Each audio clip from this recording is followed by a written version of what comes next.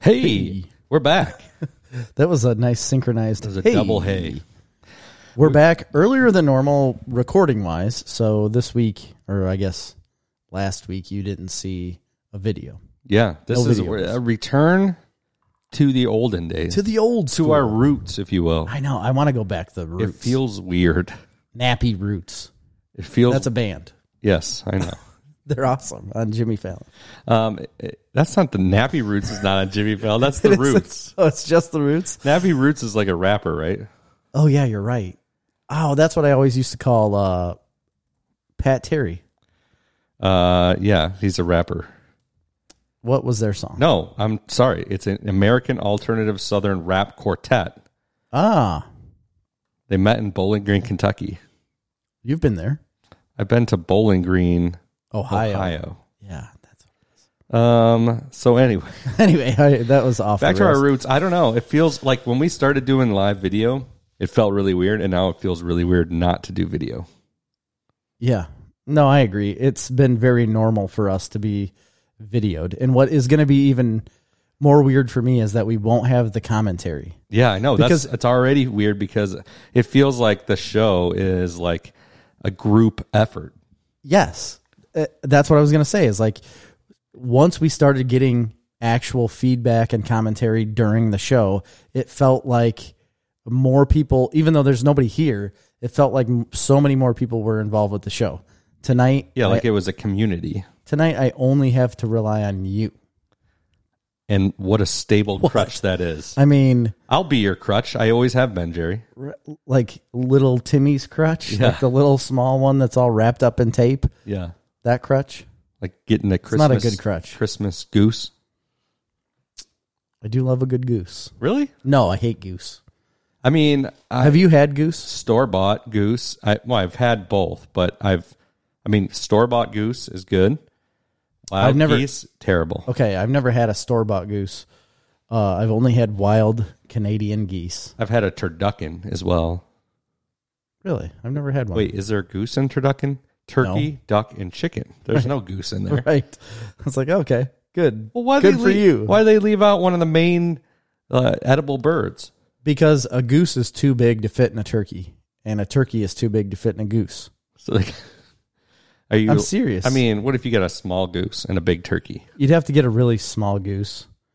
And And you can hide a duck anywhere. yeah, ducks will fit anywhere. Chickens, I mean, Yeah. chickens will go anywhere too. Yeah. You're you right. Just get a tiny little like Cornish game hen. Well, that's not a chicken though. You could fit it's a game hen inside the chicken. Really, this should be turkey, goose, duck, chicken, Can we just say foulception? Cornish game hen. I think you should just call it foulception. Whyception? Inception. Have you ever seen this? Oh, yeah, Inception? yeah. Like a dream within a dream? Yeah. It's a fowl within a fowl. Yeah. Yeah, I think that's what we should do. Let's throw all the birds in there. Let's get some. Let's stuff it all in a blue heron. A nice solid squab. Yeah. Get a squab in there. Yeah. What else? Prairie chicken. What's that? That is a grouse. Okay. Isn't that basically like a Cornish game hen? Yeah, pretty close. Pheasant. A guinea? A I guinea don't hen? know. Do people eat guineas? I don't know. Why do they I don't have them if they don't eat them? They're just to make loud noises and keep things away. And eat grasshoppers. Ticks. They eat ticks? Oh, yeah. Big on ticks. I'm going to tick country this week. You on are? Vacation. Where are you going? Well, I'm going to the Great Smoky Mountains. Really? You're going to travel through the whole I'm range? going down yonder to the Great Smoky Mountain. I'm going to have a Great Smoky Mountain time. I'm going to go to every Ripley's Believe It or Not museum I can get my hands on. Nice. That's all the upside down buildings? Ripley's Believe It or Not, Ripley's Aquarium. I'm going to go meet Ripley himself. Was Ripley in the Smoky Mountains? Is Well, that like where he was from or what? I don't know. It's one of those places that has those kind of attractions. Oh, okay. What is the history of Ripley? Who was Ripley? You know what? Believe it or not, he was somebody that people liked. I have no idea. Because what was the whole thing with Ripley's? That was the world record thing is Ripley's, right? The world record book? That's the Ripley's, isn't it? Or Yes, it's what's it called? no, that's the Guinness Book of World Records. Yeah. Like Guinness, like the drink? It's like Guinness does that, just like the Michelin stars. No. Michelin tires. Ripley's Guinness World Records Museum. Maybe Ripley just is like the conglomeration of museums. Leroy Robert Ripley. Okay. He was alive from it just says 1920s to 1949. Oh no, the years active. So 20 years? Active. Okay. Creator of Ripley's Believe It or Not, board member of Ripley Entertainment. Let's dig in. I want to dig into Ripley. He was born in 1890 in Santa Rosa, California, although his exact birth date disputed. Unknown. Dropped out of high school after his father's death in order to help his family. And at age 16, he began working as a sports cartoonist for various newspapers. Okay. He drew cartoons. He created the first Believe It or Not cartoon, published in December 1918. The cartoon began appearing weekly. He published a travel journal, and he became fascinated with unusual and exotic foreign locales and cultures. Well, he got it. He got all the weird stuff. He hired a researcher and polyglot. What the heck is that? Oh, you've never been a polyglot before? It's a multilingualism, a use of more than one language, either by, okay. Right. Yep, I knew that. Of course. He moved his cartoon around, and What was the cartoon? I don't know. It doesn't say. It certainly wasn't animated. In 1929, he drew a panel in his syndicated cartoon saying, "Believe it or not, America has no national anthem." That's apparently when they adopted Star Spangled Banner because of him, basically. Wow. Believe it or not. He prospered during the Great Depression, netting $500,000 a year by the end of the 1930s, and employed a large staff of researchers, artists, translators, and secretaries to handle the deluge of suggestions for new oddities to report. And he traveled the world in search of curiosities. He expanded his media to include radio and Hollywood. He built museums in major cities. So how did he get involved with Guinness? Well, I don't know. We'll get there. Became a big charity guy. Good. That's good. With all of his major wealth, he needs to spread that around. He had a radio series and a television series called Believe It or Not. So this guy was kind of a big deal. Yeah, it sounds like He's it. kind Sounds of an like afterthought to people our age because it's always like, oh, look at that cheesy roadside attraction. Well, and that's what it is. But I've never been to one. You've never been through I'm sure when I was a kid we went to one, but I don't remember it. Yeah, I did go to one, and I don't remember where it was at. I saw the Upside Down building. We got tickets, went through. Is the Upside Down building isn't Ripley's? That's Yeah. like House on the Rock, right? In like Wisconsin or... No. There's a Ripley's Believe It or Not, and it's a building that's upside down. Well, the auditorium opened in Cleveland in 1937, and then he continued opening various auditoriums. All I can think of when I think of Ripley's Believe It or Not is the guy with his arm up in the air for a really long time. He just held his arm up in the air forever. I don't know what you're talking about. Yeah, there's a man that just decided to keep his arm up in the air. It's a world record, too, but it's also in Ripley's Believe It or Not because he lost all use of his arm, and it was like petrified up in the air. That seems ridiculous. And then there's the other guy with the long nails. Oh, yeah, I remember The that. gross nails that hang down. So the my Guinness gosh. Book of World Records, the idea came about in the early 1950s when Sir Hugh Beaver, Okay. managing director of the Guinness Brewery, attended a shooting party in County Wexford. Yep. Sounds There, appropriate. he and his hosts argued about the fastest game bird in Europe, bringing it all back to fowl. Yep. And failed to find an answer in any reference book. In 1954, recalling his shooting party argument, Sir Hugh Beaver had the idea for a Guinness promotion based on the idea of settling pub arguments and invented the twins Norris and Ross the twins Norris. I wish they're just referred to as the twins Norris. The twins. No. Britain is awesome. And Ross McWhirter who were fact-finding researchers from Fleet Street to compile a book of facts and figures. Guinness Superlatives was incorporated on 30th of November, and the office opened in 2 rooms in a converted gymnasium on the top floor of the Ludgate House. Fleet Street, isn't that where that one barber was on? The Demon Barber of Fleet Street. Yeah. Sweeney Todd. Yeah, Sweeney Todd. That's right. By the way, in case you were wondering, the fastest game bird is the golden plover. Oh, I was way off. Yeah. I don't even know any other game birds other than pheasants. So, Grouse. yeah. Heard he said that one. And quail. Quail. Are those all just variations of pheasants, really? Not a grouse, I guess, but I don't know. I have no idea. I don't know either. What was it? A golden what? The golden plover. Plover. Never heard of this bird. Sir Hugh Beaver. Don't pronounce the G. What? Don't pronounce a G with that. It'd be huge. Huge. Get it? Yeah. Yeah. Yeah. I do. Okay. So anyway, yeah, maybe we'll check out the Ripley's, believe it or not. I don't know. We've tried to go to those before, and they're extremely expensive, like to go into. They are? I always see them. I don't remember it being expensive. And I feel like it's super expensive, so we don't go. Well, you said you were going to go to every one that you saw.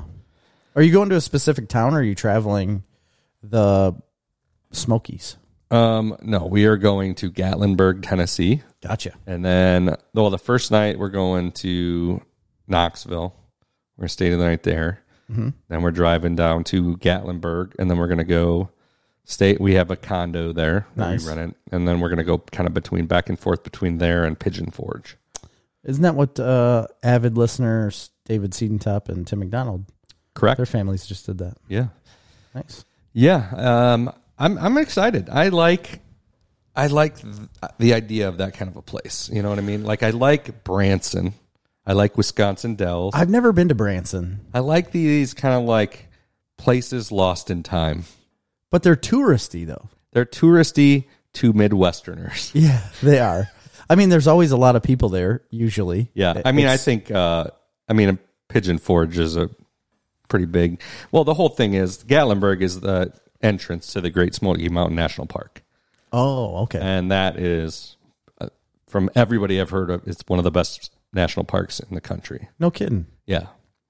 From the views, the scenic views. Just scenic views, and there's like all kinds of like waterfalls and streams. You just kind of drive around, pull off to the side of the road, go play in a stream. Really? Yeah. Just frolic in the streams? Frolic. Lots of mist. Well, smoke. Smoke. Straight smoke. It's very hard to breathe in those mountains. From the burning. I guess. From all the coal. Just inside the mountains burn. Yeah. And then they smoke. That's why they're called that. But like caves, I really wanted to go to Mammoth Cave. I don't think we're going to make it. That would be awesome. It's a little out of our way. Oh, really? It's about an hour and a half out of the way. Caves are really cool, but Love 'em. Spelunking, not my thing. Oh, I'd be all into that. I don't think I would, because you got to go in through like small caverns. I'd spelunk. I couldn't do it. I'd spelunk, Jerry. If there was ever a spelunker, you are it. I would spelunk like crazy. I don't feel like you fit the mold for spelunking. I could fit. I'm agile. I'm sure-footed. Like a mule. Yeah. That's why they ride mules down mountains. Yeah, that's right. They're way more sure-footed than horses. I'm a fairly coordinated person. Really? Yeah. Like feet-wise or Yeah. hand-eye coordination-wise? All the above. I'm a coordinated individual. Okay. I believe you, I guess. I guess I've never seen your coordination. Yeah, I mean, I don't Coordinate much? unless I'm on a scooter. Well, we know that's not true. Yeah. But have you seen the people that go through, like actual cave explorers, Yeah. that go through like those little small cracks and crevices? And that is terrifying to me. Why? Them pulling themselves through little cracks that you can barely fit through, and you've got to like suck it in. I mean, I don't want to Fit through be the the cracks. first guy through, but if it's like a known route, I'm fine. I don't want to like If you can fit. break new barriers. Well, I mean, yeah, obviously I can't go certain places just because of my physical size. Right. I understand that. But let's assume that these are places that I can It's squeeze my body through. I'm not claustrophobic, but watching some of these guys go through it is just terrifying. I would love to do cave diving, like scuba diving in caves. It's very dangerous, Yeah, it sounds dangerous. but there's certifications for it. I would love to do that down in Mexico. No. That's the place to do it. There My sister has done it. really? Yeah, and my dad. There are things living in caves I don't want to find, especially in their waters. These are a lot of underwater caves. You're going to find like prehistoric animals in there that eat you. Really? I guarantee you. You'd be dead. I remember going to Mammoth Cave when I was a kid, and then we went to the one too that's in Missouri, kind of by St. Louis. Can't remember what it's called. I've been to several, like in the Ozark area, and every single one of them was Jesse James's hideout. Of course. Yes. Of course it is. But Mammoth Cave is freaking awesome because you go into like the main. Have you been there? No. Oh my gosh. You go into, I don't remember what they call it, but it's like they call it like the amphitheater or something. And Just it's this gigantic cave. It's like the size of a stadium. That's awesome. And there's all these little ones, of course. But, you know, I remember going, you see like the cave crickets. They're like these blind crickets that like have a really long antenna. Really? And they just hop around? Yeah. You see all stalactites, stalagmites. Yes. Do you know the difference? Yeah. One's up and one's down. Which one? Stalactites are up. Stalagmites are down. Is that true? I have no idea. I think you're right. Completely don't know. But you are right. One is up and one is down. And when they meet each other, they form a rock. Stalactites. A tapering structure hanging like an icicle. What did I say? I don't remember. Dang it. We're going to have to go back and listen to the recording. No, I love caves, and you know why? It's always like 55 degrees down there. It's very cool and moist. It's always got moist air in a cave. It was very cool tonight for our baseball game as we dominated. We did. Just absolutely destroyed the other Mazan team. Yeah, it was great. It was a fun one to win. It was a good one to win. We're on a bit of a win streak. Yeah, 2 in a row. Too bad I'm going to miss the next 2 games. We're going to make it 3 on Wednesday, hopefully, if at all possible. I'm actually like really bummed out that I'm going to miss those games. Really? It's been fun. It's like one of the most things I look forward to of my entire week. Really? Is playing baseball games. I love it. I absolutely love it. It is very fun. It has been a very fun season, and it's fun to see them. I love coaching. It's fun to see them grow at this age because it's getting to be like real baseball. You know? I just love coaching. I don't think I'd ever want to be at this level, the head coach. I never want to be the head coach. But I love love assistant coaching. Yep. I agree. And completely agree. I will do it at every level that I can. That's my challenge at the beginning of the season is that they're always desperate for head coaches and they look for people to be head coaches. I just don't want to like say I'm a head coach because I don't want to be tied down like that. Yeah, I 100% agree. And I am head coaching T-ball, but that's a little easier. People that volunteer for that, and I'm not just patting myself on the back because I'm one of them and so are you, like they do not get enough credit. I know. It's a significant time commitment. It's a lot of work. It's rewarded. Yeah. I think, especially as the kids get older.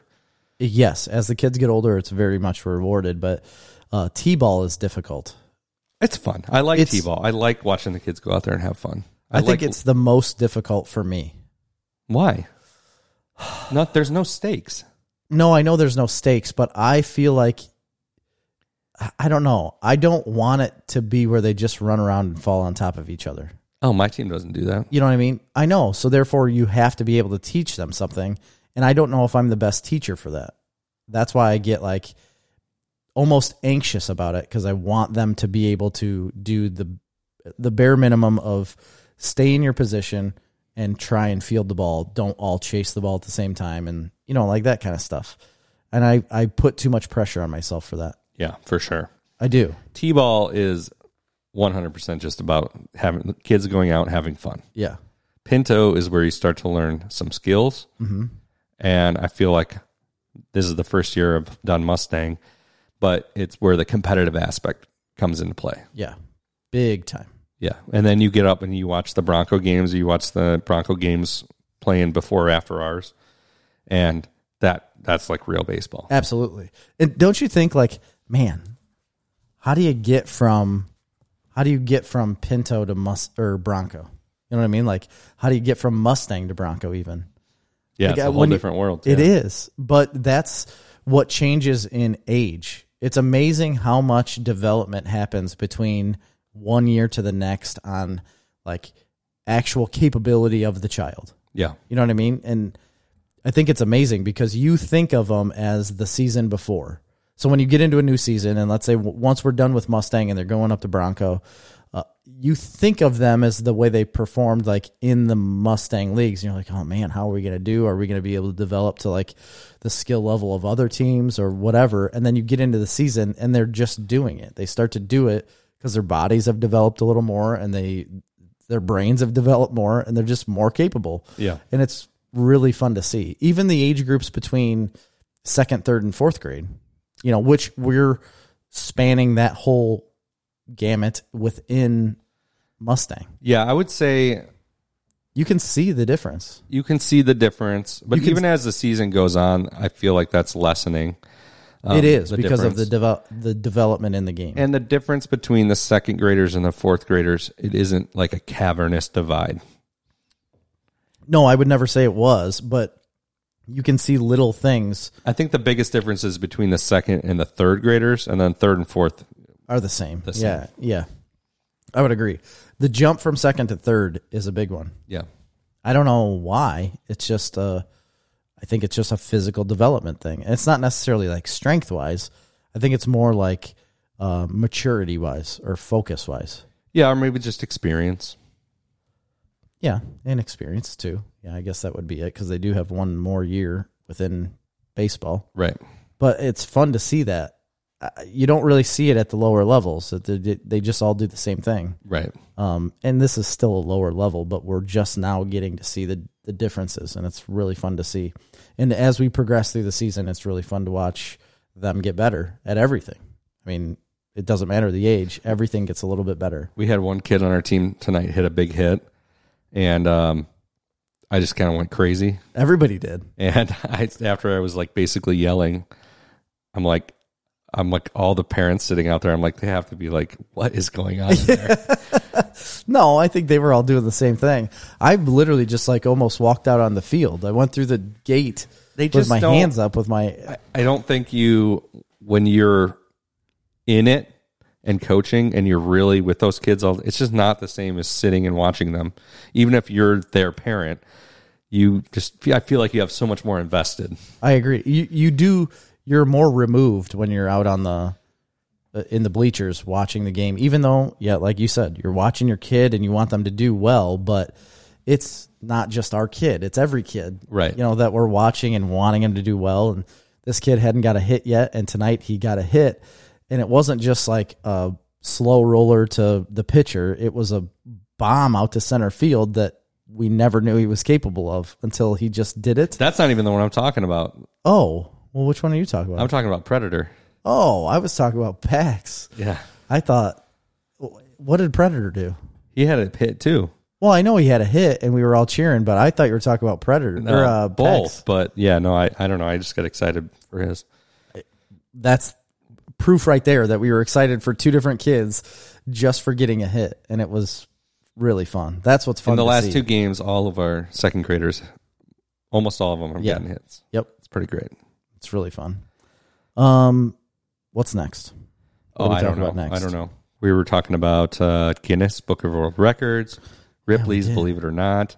What's the one in is it the House on the Rock? I don't know that one. You said it earlier. In Wisconsin Dells? No, it's not in Wisconsin Dells. House on the Rock is in Wisconsin. In Spring Green, Wisconsin. I don't know where that is exactly. Never been there. It's like a big deal. It's like a weird house that is built on the edge of a cliff. Okay. In 1960, Alex Jordan opened his dream house. It's in American Gods. They go there. Really? Yeah. Opened his dream house, built atop a chimney of rock to the public. Over the years, Alex expanded his vision beyond the house and collected and built on a massive scale. What began as a lofty retreat with an awe-inspiring view has become a spectacular attraction known as the House on the Rock. They have the world's largest indoor carousel, infinity room, Japanese gardens, heritage of the sea, a sculpture garden, an Asian garden. It's just kind of a cool place. I don't even know if I've heard of it before. Oh, yeah. We should go there. We should go on a Snarf Talk road trip. We should bring the families to the House on the Rock. But I mean, what draws you? It's just the gardens and the way it looks? It's by Madison. We could drive there. Yeah, we could. It's a maze-like home built on a rocky hilltop. A maze-like home. Okay, I like that. It's got a circus room. Who doesn't love a good circus room? It's got, we should go there, man. Are there clowns? Probably. $25 for adults, $14 for children. That's like a haircut. Yeah. Worth it. We're going. Tomorrow? No, I'm going on vacation, but sometime this summer we should go. Okay. We could drive there and back in a day. Or we could drive there. In a weekend. Stay overnight in Madison. Yeah. And then we'll go to like the New Glarus Brewery. Can have a grand old time. Yeah, we really could. That sounds amazing. Yeah. I think we're going to do that this weekend. No, we're doing it together. It's a Snarf Talk road trip. Yeah, I know. But I'm not going to be here. You can't do it without me. All right. I guess I'll wait. What is the best American roadside attractions? Well, the giant ball of yarn, of course. 33 must-see road trip. I've seen the Superman statue. I've been there. Of course, Metropolis. Stand right underneath of his, Have you been to the Corn Palace? No. I've been there. Where's that at? It's in South Dakota. You know what I'm talking about, though, right? I have no idea. No, I don't. Oh, it's like a big palace. The world's only corn palace, it's called. It's in South Dakota. Built out of corn? No, it kind of looks like the Taj Mahal-ish. You have to look up a picture of it. We can go to Mars Cheese Castle when we go to the House on the Rock. How do you know all these places? Why do you know all these roadside attraction type places? I don't get it.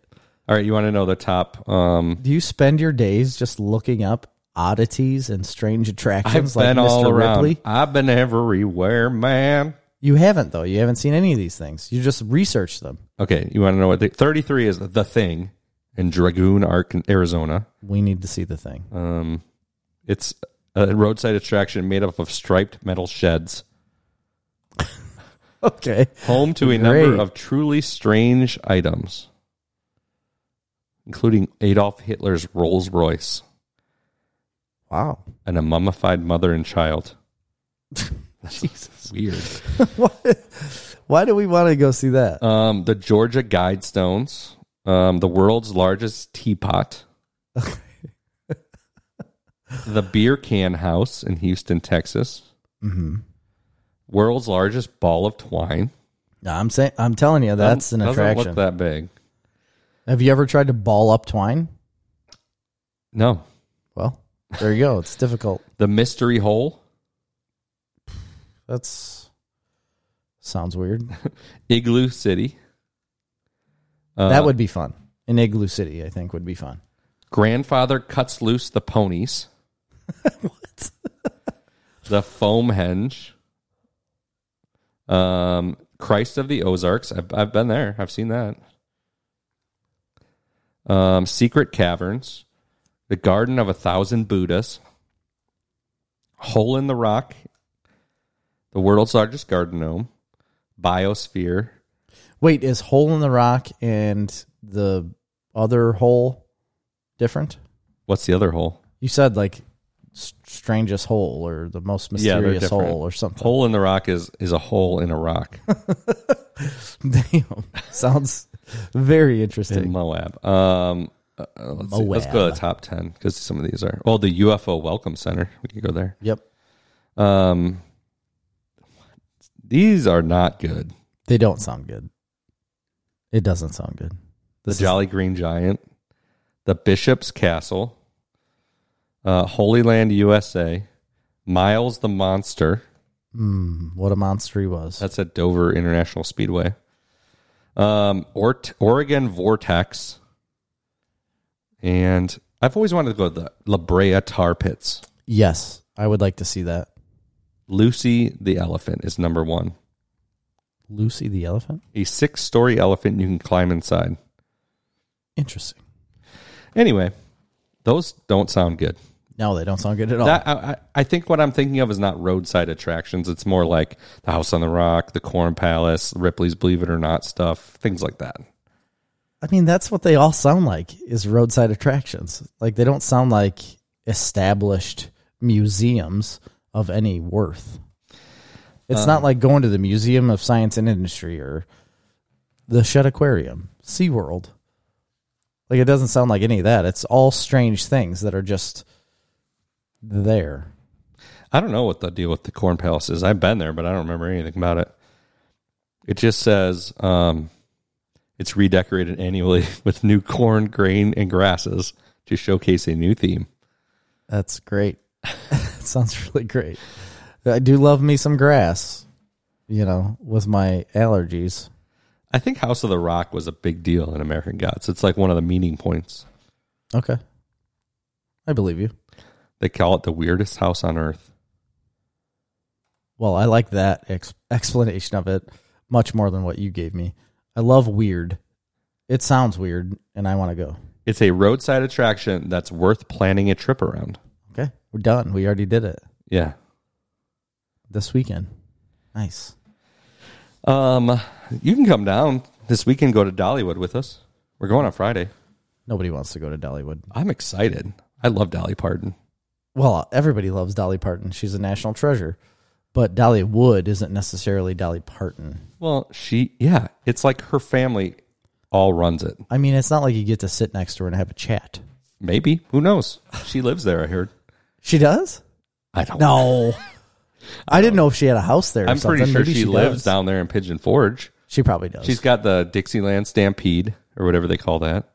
That's Yes. like a big show. Yep. We're going to see the Hatfields and McCoys dinner show. Nice. She also owns that. She owns everything. She owns the whole town. Yeah. Pigeon Forge. We're going to the islands. There's islands in Pigeon Forge? No, I think it's like a shop. It's like a Disney Springs type thing. Oh, nice. It sounds really fun. I've always wanted to go down there. I always and have do that. too, so I'm excited. Anybody I've ever seen go down there and seen pictures of or heard stories about, I've never heard one bad thing. Yeah. I really haven't. Like going to Wisconsin Dells or an attraction like that, you do hear of things where they're like, this wasn't that great. And I like the Wisconsin food. Dells. I like going downtown, doing like the Mirror Maze. And I've always enjoyed it too. The last time I went, I wasn't fond of the food. I've usually have never had an issue, but the last time we went, it was just like every time we ate, it was just very mediocre. Like ate at the resort you were at, or no, around at different places. I've always loved Moose Jaw, the restaurant Moose Jaw. Yeah, I think we went there. The last time I went there, Very mediocre. Yeah, what's really that was. big ass? Paul Bunyan's. No. We went to this like big, and they got a big train that runs around, like a big Lego train and stuff. Oh, I don't know this one. Buffalo something or other. Trace? Buffalo Bills. I don't know. Wild Bills. Wild Bills, something like that. It's got to be. It was like in the parking lot of the Great Wolf Lodge, basically. Oh, really? It was a big, I don't remember that. Huge restaurant. Anyway, it was very mediocre. That's what you get. That's what you get there with a lot of the restaurants, and it was always subpar and kind of aggravated me because every once in a while you want to sit down and have like a decent meal at least when you're traveling, and I didn't feel like we ever got that, and that ruins my entire experience. Because I'm based in food, I have an addiction to food, and if it's not good, my life's ruined. It was called not Five Guys. Definitely not that. I do like Five Guys. We ate at Five Guys last time we were down there. I don't know. I don't remember. I can't. It's not on this list. There. Up there, down there, around there. Buffalo Phil's. That's what it was. Buffalo Phil's. Yes, I've heard of that. Yeah. I have heard of that. I think I went there. I'm almost positive I went there. Mm-hmm. But I forget because it's mediocre. Yeah. It's not that good. It's not that good. No, it's not. Anyway, You want to do some news? Well, listen up. We have a top 10 this week. We never told anybody. We forgot. We had about a it. top 10. But coming up, we do have a top 10. It's going to be our top 10 live action comic book adaptations, I guess. Television. Yes. So comic book adaptation TV shows, but it's live action stuff. We're not putting any animated comic book shows in there. We discussed it. We had if we got time, we might do a conversation. Patreon, like a bonus with some animated stuff. Yeah, I think we could do that. But this top 10 is not going to encompass any of those. It's all going to be a live action stuff adapted from comic books. Yeah. So you should be excited because I'm excited about it. There's so many good shows in here that I guarantee you've heard us talk about before in previous episodes. Oh, yeah, for sure. Because most of my list you've probably heard of before.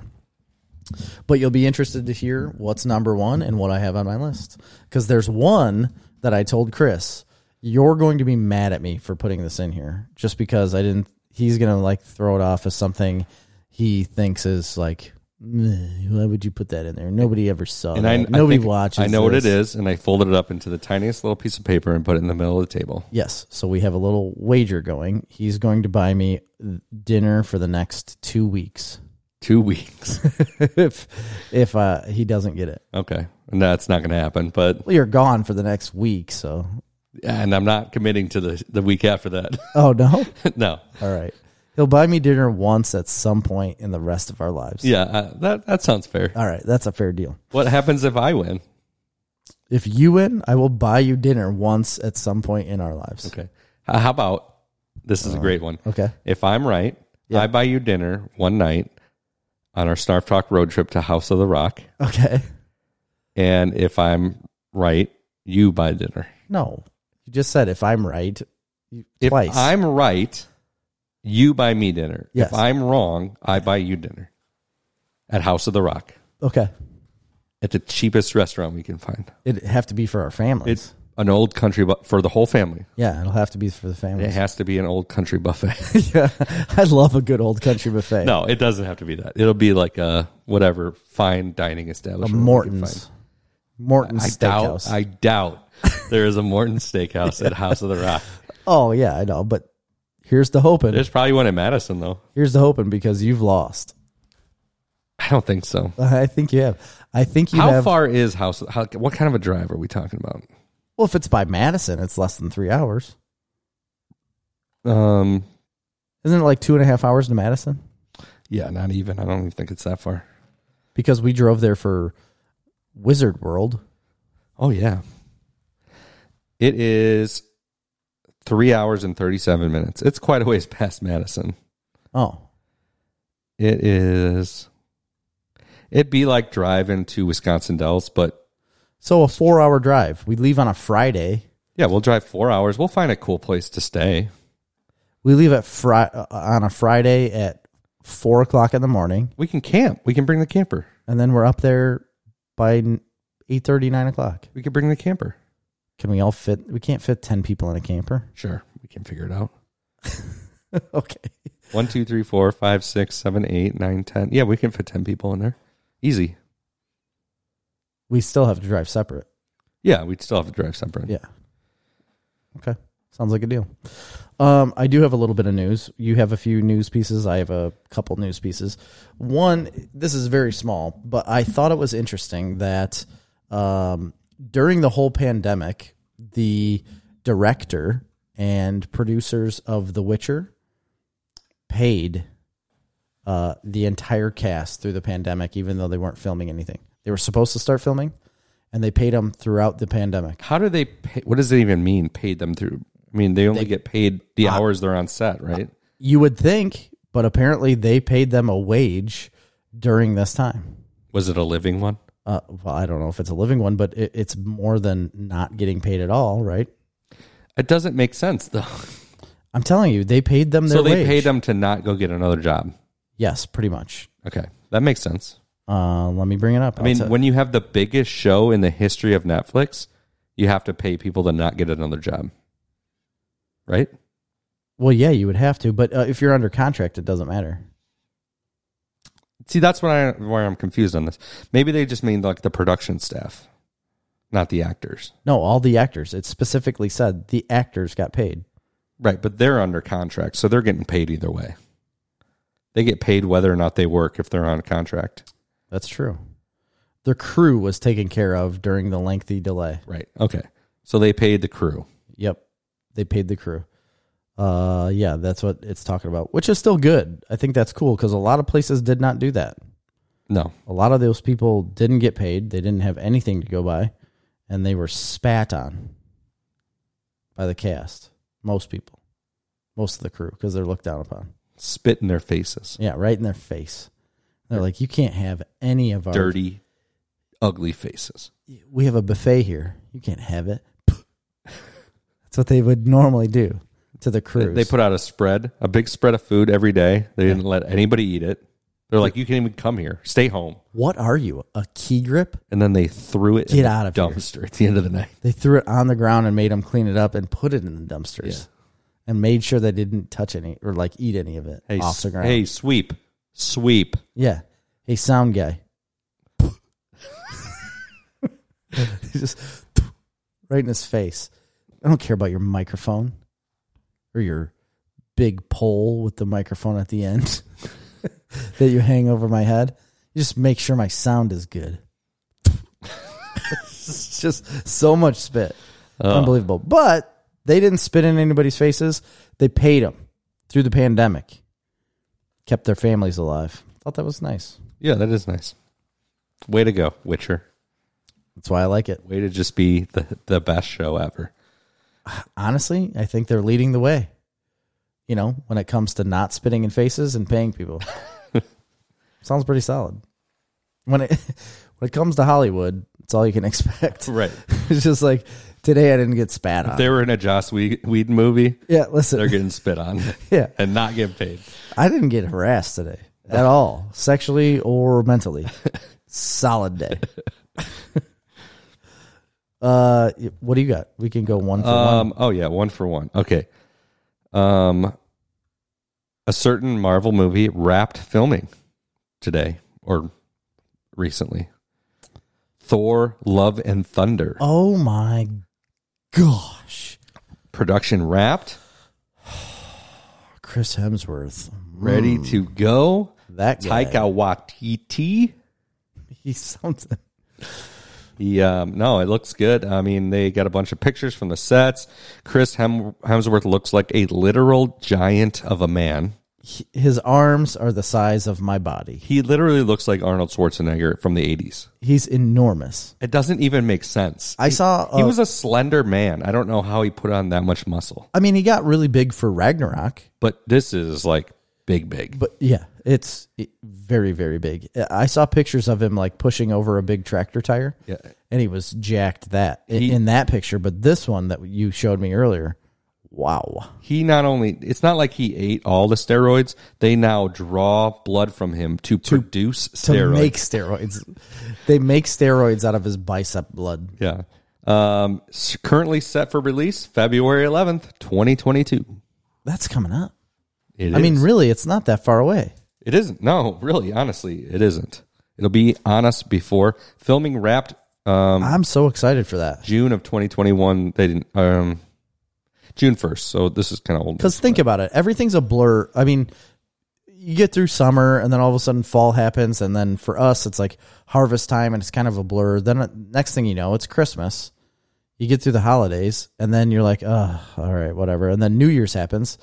And then after New Year's, you're like, oh, it's going to be this big lull. It's not a big lull because Thor: Love and Thunder is coming in February. And Natalie Portman's back in it. I'm so pumped for that movie. This is what Hemsworth wrote on Twitter. He can write? That's a wrap on Thor: Love and Thunder. It's also National Don't Flex Day, so I thought this super fun, relaxed photo was appropriate. The film is going to be batshit crazy, off the wall funny, and might also pull a heartstring or two. I'm in. I'm so in. That's great. With Taika Waititi involved, it can't get bad reviews. I just don't see how it could get bad reviews or people won't love it because he knocked it out of the park. He did. And I like that guy in almost everything. much. Wasn't a big fan of Jojo Rabbit. I never saw it. I watched You saw that movie? Yeah, not that long ago. I brought it up on the show. I didn't even finish it because it was just I wasn't into it. And that was a movie that he had written years and years ago that he was trying to get produced and finally did, and made it. And it was like supposed to be like a masterpiece of his. Yeah, I think it got like nominated for Oscars. It did. It did. Might have even won a Golden Globe or two. I'm almost positive you're right. I think it did. Won some awards. What didn't you like about it? Was it slow, not funny, not good? I mean, just... It was... I don't know if it was a little too off the wall, slow, and the humor, it's very subtle, like tongue-in-cheek humor that just didn't, it wasn't biting enough. You're like, hey, JoJo, Yeah. get out of here. Pick up my food off the floor and throw it in the dumpster. I mean, I get it, like, Stupid rabbit. everybody reads the premise, and they're like, oh my gosh, that's such a funny premise. It sounds funny, yeah. But... And the trailers looked good. I just... Relatively Maybe good. I need to give it another shot. I don't know. Maybe you need to open your eyes to art. Have you ever thought of that? I haven't. Actually, no, I haven't thought of it. You need to be an artsy person. People come out there and they're just ripping their hearts out for you. They're putting it on a page and putting it to screen. Mm-hmm. And you're just over here shitting on it. And you're like, oh, I fell asleep during your masterpiece. And it's sickening. Okay? You need to have a little bit more of an open eye like Mr. Ebert. Okay. Well, I'll try that. Or Siskel. R.I.P. You know? Yeah. Anything? I thought of another piece of news, and I'm looking it up. Oh, all right. Well, I've got a huge piece of news right here. Okay. A Quiet Place 2, that new horror flick from the husband and wife duo of John Krasinski and Emily Blunt. Yeah, absolutely. Done very good. Done very well. It's done very well? Done very well. Yeah. I've heard that. It's made all the monies. Yeah, well, you know where it made all the monies? Where? South Korea. Oh, those Koreans. They love it. A Quiet Place Part 2 debuts at #1 in South Korea. Its first weekend for 4 days, a 4-day release, brought in a solid $3.36 million. Oh, my gosh. That's why I wanted to bring it up, because they were like this big headline. But it made like $50 million in the U.S., right? Yeah, it made a lot, yeah. It made, I think, more than that. I think it was over $60 million in its opening weekend. But either way. Is $191 million. Oh, actually. jeez. A Quiet Place Part 2. That was way off. Internationally, I believe. I just thought that was funny. I mean, I didn't assume South Korea would throw out a ton of money. I didn't think you could get a lot of people to go to the movies, but I don't know. The headline looked like it was going to be a really big deal. And domestic gross $124 million, $47 million opening. Internationally, it made $96 million. It's up to $221 million worldwide. That's a good movie. That's incredible. Yeah. For a pandemic movie, essentially. Yeah, it came out. Are people going back to theaters, or are they just not any theaters out? Like, there's no movies out? Because I haven't even thought of going to a movie theater. I think about going to the movie theater all the time. I check for movies all the time. What's out right now? The last one, the only one I went to was Godzilla. The only other one that I saw out was the new Peter Rabbit movie, which, I mean, obviously I don't want to go see. No. But nothing. Hitman's Wife's Bodyguard is out. A Quiet Place 2. And Peter Rabbit, yep. They're still doing the private watch parties. There's a new Conjuring movie, Cruella. There's a Spirit movie. That's about it. And that's a cartoon, that Spirit movie. Yeah, that's that horse thing. Yeah, no, there really hasn't been big releases. There hasn't been any big movies that have been released. I mean, I would say Quiet Place Part 2 and Hitman's Wife's Bodyguard probably were meant to be blockbuster movies, right? Yeah. But they're not ones that I would go to the movies and see. Me either. A Hitman's Wife Bodyguard? No. Like, and that's the Ryan first, Reynolds and Sam Jackson, right? It wasn't the first one, just the Hitman's Bodyguard? Yeah. Right? Yeah. And I was not overly thrilled to go see that movie. I never even watched it, so I've heard good things. But yeah, there hasn't been big movies that have come out that drew a lot of attention. in my camp. Big movies coming out the rest of the summer would be In the Heights, which is out now. That's a Lin-Manuel Miranda. Because they're still releasing things, obviously, on HBO Max and Disney Plus. Right, that that's the problem. Are keeping people at home. Yeah, like Luca. I mean, yeah, they released that for free. They didn't even charge for it. No, it popped up Saturday morning, and I clicked on it thinking that they were going to have me pay money. So it started playing. This weekend, Fast and the Furious 9 is coming out. Who cares, though? Tomorrow War in July, but that's coming out also on Netflix. That's at or Amazon. Amazon Prime. Black Widow, of course, but that's also coming out on Disney Plus, bruh. Space Jam 2 should probably be pretty big. Nobody gives a but everybody hates LeBron. It's so hilarious bad. How much everybody hates him. I think it's hilarious. He is the worst human. I can't stand that man. I don't know him personally. I know him. I've met him a time or two. I tell you what, he seems like an awful man. And I don't like saying that about people, but gosh, he's so out of touch. Okay, you want to know? That's what it is. He's out of touch with reality. The other big ones coming out? Of course. Snake Eyes, G.I. Joe Origins.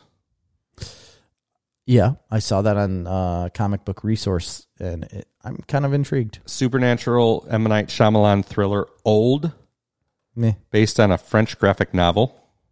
A sandcastle about a group of people who discover a dead body on the beach. Jungle Cruise with Emily Blunt and Dwayne Johnson. That'll come out. That's going to be a big one. That was filmed a while ago. I think that was supposed to come out a couple of years ago. The Green Knight. I want to see that. I've not even heard of this, but I love anything about the Knights of King Arthur. Tell you what, I told you about the trailer that came out. This was over a year ago. I thought it was going to be a Netflix movie. I think they changed that because I'm pretty sure it was supposed to release on Netflix, but they must have changed it, and it's going to be a theater release. But I've seen the trailer for it, and I'm in. So then we got, of course, Suicide Squad, Ryan Reynolds, Free Guy. The more I see of that, the more I hate it. I'm going to unfortunately have to see Paw Patrol, the movie, probably. Nope.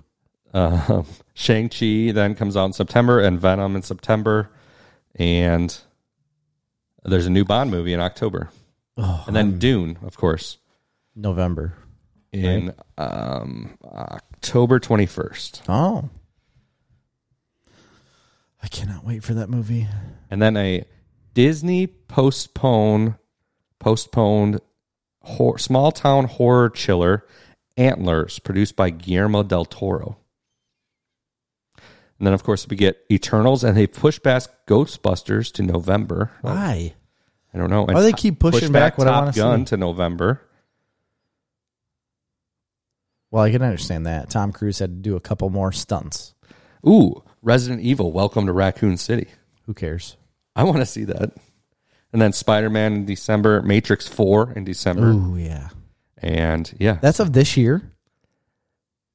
That's of this year, yeah. That's all of this year? Holy cow. The King's Man, which is I believe it's a Kingsman prequel.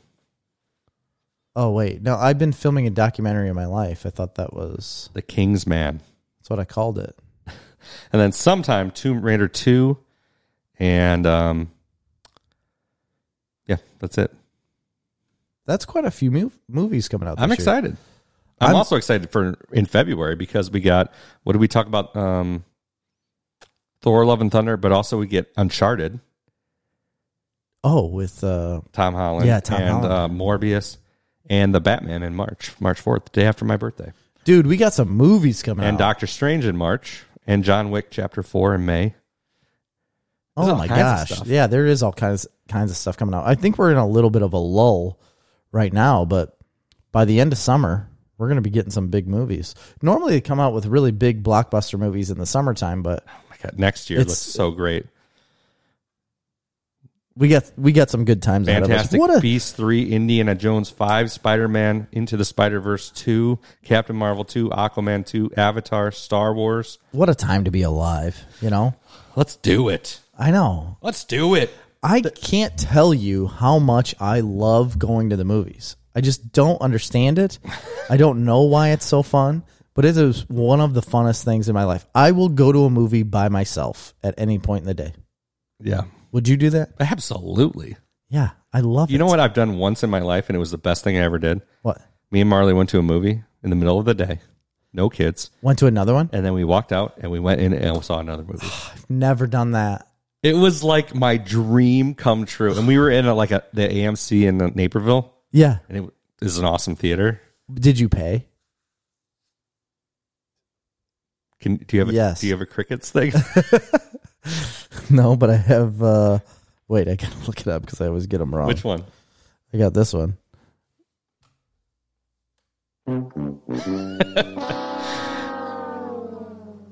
No. That means no. Yeah, we did. But anyway, let's move on No, with the you news. didn't. I did have another thing. It's not really news, but we got an email over the weekend about a Kickstarter for a comic series that I've been following for like the past 2 years. We haven't talked about it as much. We were supposed to have the guy on the podcast. Invasion from Planet WrestleTopia. Yes. They have a Kickstarter going right now. It has 57 hours to go, which it will be over by the time this podcast comes out, It unfortunately. will be. Darn it. $3,000 they're at. They need $9,500. They have some pretty good. Should we support them like from the show? Yeah, I think we should. What do you want to do? How much do you want to do? At least a few thousand. A few $1,000? Okay, that's fair enough. No. Like $20, $30, something like that? Yeah. Okay. 50. We'll do 25 a piece. If we do 50, we can get our pictures in the comic book. Yeah. Okay. That's 25 a piece. That's worth it, right? We can get the whole back cover for an ad for $325. An ad? We need ad revenue for Snarf Yeah, Talk. you're probably right. Anyway, yeah, we'll do it. So check that out. Invasion of Planet WrestleTopia. If you're into like old school wrestling, It is fun. Kind of a fun. The animation or the drawing or whatever is really. I love the style that it's in. It's kind of like a cartoony style, but it suits it really well.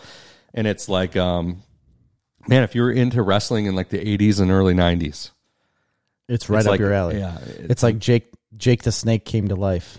yeah. But they're like they come from another planet, Another like planet, wrestling people. I don't know. Anyway, your turn for some news.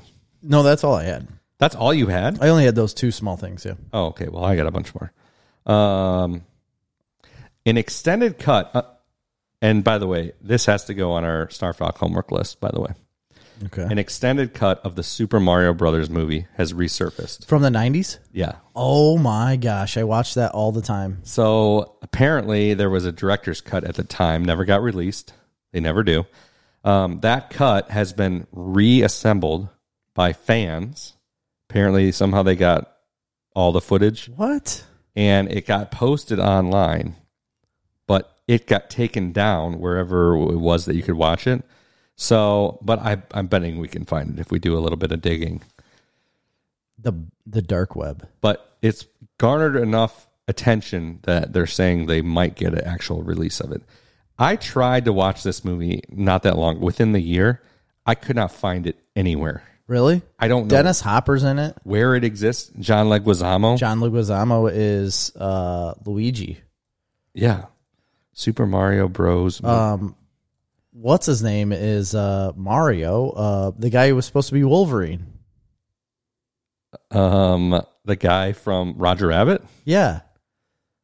Isn't that Mario? If I'm remembering it correctly. I don't remember. Yeah. Yes. Bob Hoskins? Bob Hoskins, yeah. He's Mario. Yeah, Bob Hoskins. Yeah, you're right. I don't know. We need to find this movie. I loved it.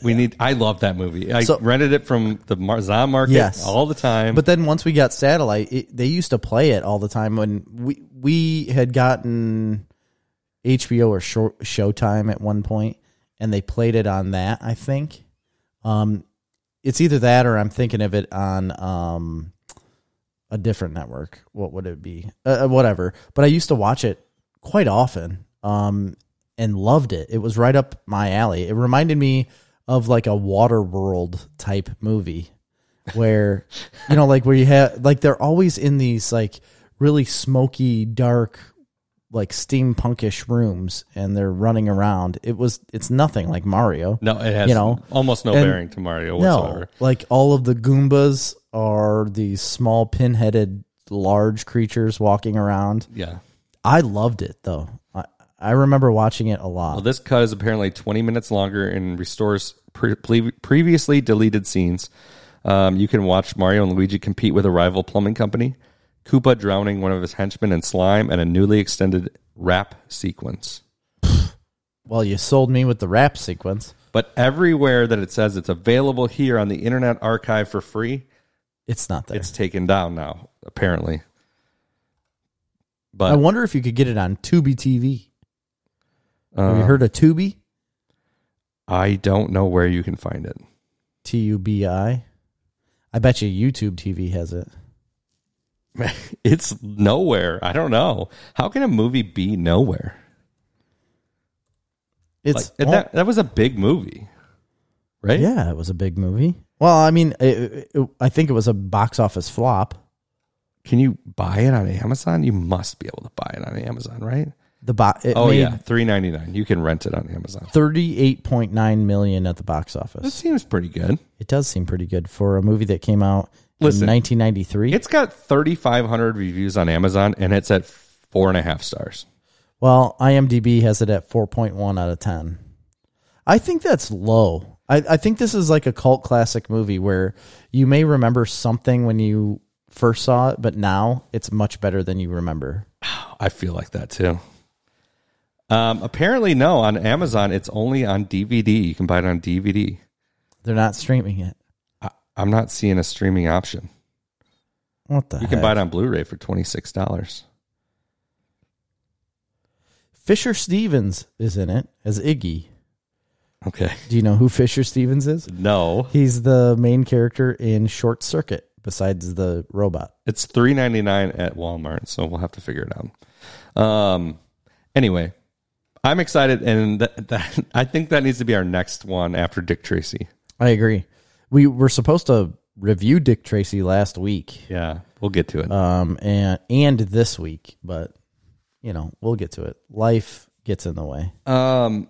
So were you ever a fan of the Trauma movies? So I've heard of this genre, and I don't know if I've ever seen a movie. I mean, I've Trauma. Is it like It was the creation of Lloyd Kaufman, No, yeah. and they were all just like extremely bad B movies. Like I think Attack of the Killer Tomatoes is one. Yeah. And There's a bunch of them. Like, is The Thing or something No, like the that? Toxic Avenger. Toxic Avenger. That That's was his like biggest thing. Yeah. It was big when we were kids. Like there were toys, there was comics, there was all this stuff. right. And I'm aware of that, but no, I never got into it. Well, everything apparently it's getting rebooted. The Traumaverse, huh? It was been talked about for the last several years, but Legendary Entertainment is producing a new Toxic Avengers movie. It is 2-star Peter Dinklage, I believe. He will play Toxie himself. So what is, give us a background of what is the Toxic Avenger? Oh my God. I mean, I barely remember, but basically he's a guy. I think he was a janitor, Okay. and he falls into like a vat of chemicals, Okay. and he becomes like a horrendous monster. Not the And- Joker, not Swamp Thing. Kind of like a Swamp Thingy, Man Thingy type of, basically like the dude from the Goonies, Oh, okay. like the whatever that guy's name was. Why can't I think of his name? I don't Yeah. Hey, you guys. Yeah. Kind of looks like that. His eyes are all messed up. He's gross. And he basically lives in like the sewers and goes around and fights crime and fights corrupt So politics. he's a good guy. Yeah, he's a good guy. He doesn't eat children. No. Okay. Well, that's a positive. Um, If he did, I would have slapped his plate of food out of his hands. And would have, what is the status of the project? Filming is expected to begin before the end of June. Production in Bulgaria. who doesn't love a good Bulgarian Since its production? debut nearly 35 years ago, The Toxic Avenger has been one of the most successful cult franchises in history, spawning 3 sequels, a children's cartoon in the 90s. That's what I remember, the cartoon. So I thought there was a cartoon. Yeah, and a live stage musical. Trauma Entertainment has cultivated a specific brand of movie, a mix of horror, action, and raunchy comedy that has a fervent fan following. it'll be interesting to see what a studio version would look like. It will likely receive an R rating. R rating. I've never been one to love B movies. Like, I never got it. You know what I mean? Yeah, I'm the same way. I really haven't either. I fail to find like the fun in it, and people just are hardcore into it, but I rarely find the fun in it. What are you doing? Yeah, I'm videotaping you. Okay. So It's like a sneak peek. a sneak peek behind the scenes. So we'll see how it goes. I mean, I'll definitely watch it. I find that guy who I see in, I see him in interviews all the time, Lloyd Kaufman. The guy Is he in interviews a Yeah, lot? he gets interviewed, and he's always in. Like, He's still like a documentaries. guy. He's old, but yes, gets interviewed for stuff. I find him very obnoxious. Sneak peek stuff. That's what I'm doing. Behind the scenes. That's all the news I got. How old is Lloyd? He's very old. Very old. He's got to be if it was like in our childhood and he was like. He was old then. I never even imagined that he would be alive. He's not that old. He was born in 1945. So, Well, I mean- he's probably like, that's not 80, right? No. Be like 75. 75 years old. No. 45. So 60 years old would be 2005. 70 would have been 2015. So he's 76 years old. Yeah. That's not that old. It's not that bad, no. He's still ready to rock and roll and put out some more Toxic Avenger. Yeah. Let's party. Nice. All right. I think it's top 10 time. Top 10 live action comic book adaptations to television. Yeah. This was That's a hard list. Honestly, it wasn't that hard for me. I don't know why. There's a lot to choose from. There's a ton to choose from. There was so many shows, but for a top 10 for me, I guess I'm nailing it down to there's been so many good shows that have came out recently. Yeah, a lot of these are pretty recent in mine. Yeah. I have a couple older ones, but I got some honorable mentions as well. You want to go? Or I'll go. Yeah, you always start. What are you talking about? All we right. don't have a drum roll on our soundboard. No, we don't. Oh, man, we should have had a drum roll put on there. My number 10 is possibly one that people are going to hate my list. Really? Yeah, and I try to approach this with a mix of, again, like everything, I like to put some nuance to my lists. So it's like what I like to watch, but also like production value, but also like how it captures the essence of comic books and the source material. So I like kind of churn those things all together. Okay. I didn't solely go by like what did I actually enjoy watching the most, although that was weighed heavily on my decision. I didn't really either. I didn't put my list as what I've watched the most. I've put my list as more of a what has been the best production from a comic book series, even if it isn't like exactly what the comic book is. See, I didn't base it on like what's been the best production. I based it on No, I'm saying like the a widely liked TV show that was based off a comic book. Okay. Well, anyway, that gets to my number 10. Agents of S.H.I.E.L.D. Yeah. I enjoyed the show. I watched it. I enjoyed it for I'm surprised you have it at 10. Really? Yeah, I really, I really am. enjoyed this show, but what I really respected about this show was it always had really high, I thought, a really high production value. Obviously, they threw a lot of money at it. But one of the things I liked about it most was like its ability to tie the movie universe together in a television series, which I think had just never been done before. Right. It was like a first of its kind. Was it perfect? Was it a little campy at times? Was it a little over dramatic at times? Sure. But it always had interesting storylines. It always brought interesting characters like that they didn't do in movies or never would, like Right. Deathlock, and other things like that. Right. They brought in, they did Ghost Rider, right, for a season. They did. And they did a great version of that character. Multiple episodes. Like the whole season. Yeah, They themed a whole season about it. Yeah. They brought in lots of cool characters that would never get their own show, would never be in the movie universe, would never be anything but B characters, even in the comics. Yeah. Although Ghost Rider was an A character for a while. But I really respected that. And they always had great actors and good writing and solid storylines that were both week to week, but also like very much there was an arc throughout the season. They had specific arcs, like the whole season was about this thing. And I just thought it was super cool. And then when you do all that and then have kind of the madness of trying to tie a thread between the movie universe, I just think that's really cool. And obviously we're seeing more of that happen now. But that was like the first time.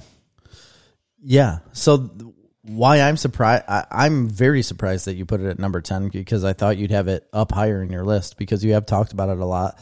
I was never one to watch that show a ton. I did watch quite a bit of it, but it wasn't something that I turned on all the time. So I put it in my list as well as number 10. No kidding. And I actually named my daughter because of this show. Really? Sky. Yeah, because one of the characters' names was Sky at the beginning. Her name changes, but right. I always thought it was because of Paw Patrol. No. Definitely not. No. But I think we covered it. I mean, I loved the only reason I was wrapped into this show because I wasn't necessarily pulled in like because of production or anything. Like, and I never really watched a lot of CW shows, but that was not CW. That was an ABC ABC show. show. ABC, yeah, it's an ABC show. I was never a fan of ABC shows. I did watch CW shows. But they tied in a TV universe to a movie universe, and nobody did that. Right. Nobody has done that, and it's incredible. I mean, even though they kill off, what's his name? Clark Gregg. Agent what? Coulson. Even though they kill off Coulson in the movies, you still get to see him in the TV show, and I think that's amazing. Yeah. And he's a great actor and a great character. He is a great actor and great character. And I liked how they brought him back for, obviously, Captain Marvel, which is whatever. But I liked seeing him as a younger version of himself at the beginning of too, because they could have coasted on this show and just made these are like the S.H.I.E.L.D. agents, and they could have made it like any other crime type show. The writers worked their butt off. Oh my gosh. With this show. So much crazy shit happens in this show. Yes. It's so many people love it. I mean, this is a big show. It's a big deal. Yeah. I mean, it has solidified itself as one of the best comic book TV shows, I think, ever. Yeah, I agree. It just happens to be my top 10 because I didn't get into it as much as other people did. I wish I would have put it higher. I thought you would have. I really did. I thought I was going to catch so much guff for it, so that's why I kept it low. I don't know. And I honestly thought you were going to give me a huge amount of shit for putting it at 10. No. Okay, so my number 9. So this is another one that like I absolutely loved. I think it's like as a television show, like purely one of the smartest and most well done series of any show in recent memory. And I enjoyed watching it, but I put it at number 9 because like with all the other stuff out there, I can't see myself like it was a heavy watch. You know what I mean? Okay. And that is Watchmen. Oh. On HBO. I love that season. I thought it was really smart, really well done. I was excited to get the story. From an artistic standpoint and a writing standpoint, it was a lot of genius stuff happening in it. But like it was really heavy, and the entertainment value on it is heavy. You know what I mean? So it's incredibly heavy. It's not fun. You know what I mean? So there's a certain amount of that plays into it with me is like I want to give it its due as being like groundbreaking, which it is. Mm-hmm. And I love the Watchmen, everything about the series and the books and everything. And that the TV show is very much its own thing here. It's created. It isn't based off of the comics, as far as I know. That series. No, it's not. So they took these characters and they kind of gave them new life. That's great, and that's fine. And so that I think knocks some points off for me as well. But you know, It's a phenomenal television show, loosely based on the comic books, but it doesn't feel very comic booky to me, so I can't like get it up higher on the list. Yeah, I get it. My number 9 is one. Again, I didn't watch a ton of it. I did go back and start watching it because I never watched it when it physically aired on TV. It aired from 2001 to 2006. It was a WB show. You know what it is? WB. Yeah, it was on when the Smallville? Yes. Yeah. Smallville. That's my number 9. I was never big into this show, but It aired way longer than that. No. It had like over 10 seasons. it had 10 seasons, but it was from 2001 to 2006. It was in the spring and the fall. Okay. It like spanned in 1 year because I just looked it up to see how long it ran, and it says 2001 to 06. On the WB, then they switched to the CW. Yeah. That's what it was. So it had to have been till 2010. Let me look. It ran for a long time. Either Anyway, way, doesn't it had 10 seasons, but I went back and started watching some of these shows, and I kicked myself so hard for not watching it when it came out because I would have been all about this in high school. I was all about that. I love that show. Yeah, it is a great show. It is the perfect fit. I fell out of it when I got out of high school, It's the perfect fit for a like teenage style drama to bring you into a superhero type world. The Superman Dawson's Creek. It is. It absolutely is. And I liked that type of TV show growing up, you know, and I just was out of it when this came about. I don't know why, but when I deployed, there was a guy, he was 10 years older than me, and all he would ever talk about was Smallville. And he was watching the show when we were deployed. That was in 2006. And he was watching that show, continuously watching it. And he always told me about Smallville. And that's what sparked it in my brain to think, like, maybe I should watch this. So I didn't watch it until we ended up getting home. So like 2008 through 12, maybe I caught some episodes. I was never an avid watcher, but I have to give this credit where credit's due in the fact that it is a great comic book style show, but still like with the teenage drama type stuff. It's based around Superman before he ever gets his suit and all that kind of thing. Love it. I think it's really good writing. And one of the lead actresses, Allison Mack, got super involved in a sex cult. You're right. That is a thing. I forgot about that. And it was really weird. I think she like went to jail, or somebody went to jail. People went to jail. Yeah. That's weird. But it's it is a very, very good show. And I think she was accused of recruiting women as slaves for the cult. Oh.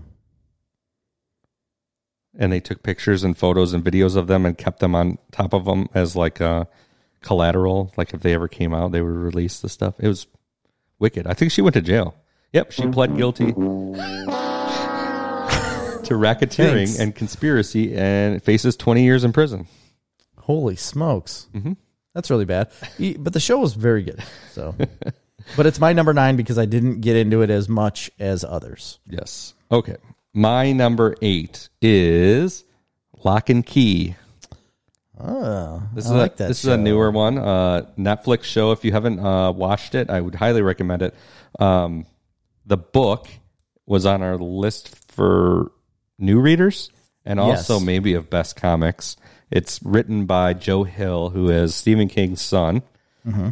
And it is a great, great comic book. The comic book is definitely more R-rated than the TV show, which is aimed at like a PG-13 kind of audience. It spans a little bit of, teen to adult oriented. I actually enjoyed the show version, weirdly enough, as much or better than the book. I think the changes they made really made sense for bringing it to television. For an adaptation to television, correct. Yes. Now, one thing you don't get is the variety of keys, which I think is interesting from the books. And I hope they tread into new territory because they shoot up so much story in that first season. And obviously, we all know how the book ends. Mm-hmm. And there's no way. I mean, the book, they leave it at season 1 almost at the end of the book series. Well, it's through like the first 4 trades, which is like the first 2 volumes. Yeah, like it's all like the 2 first big graphic novels that I read, because I read it in like volumes on Comixology.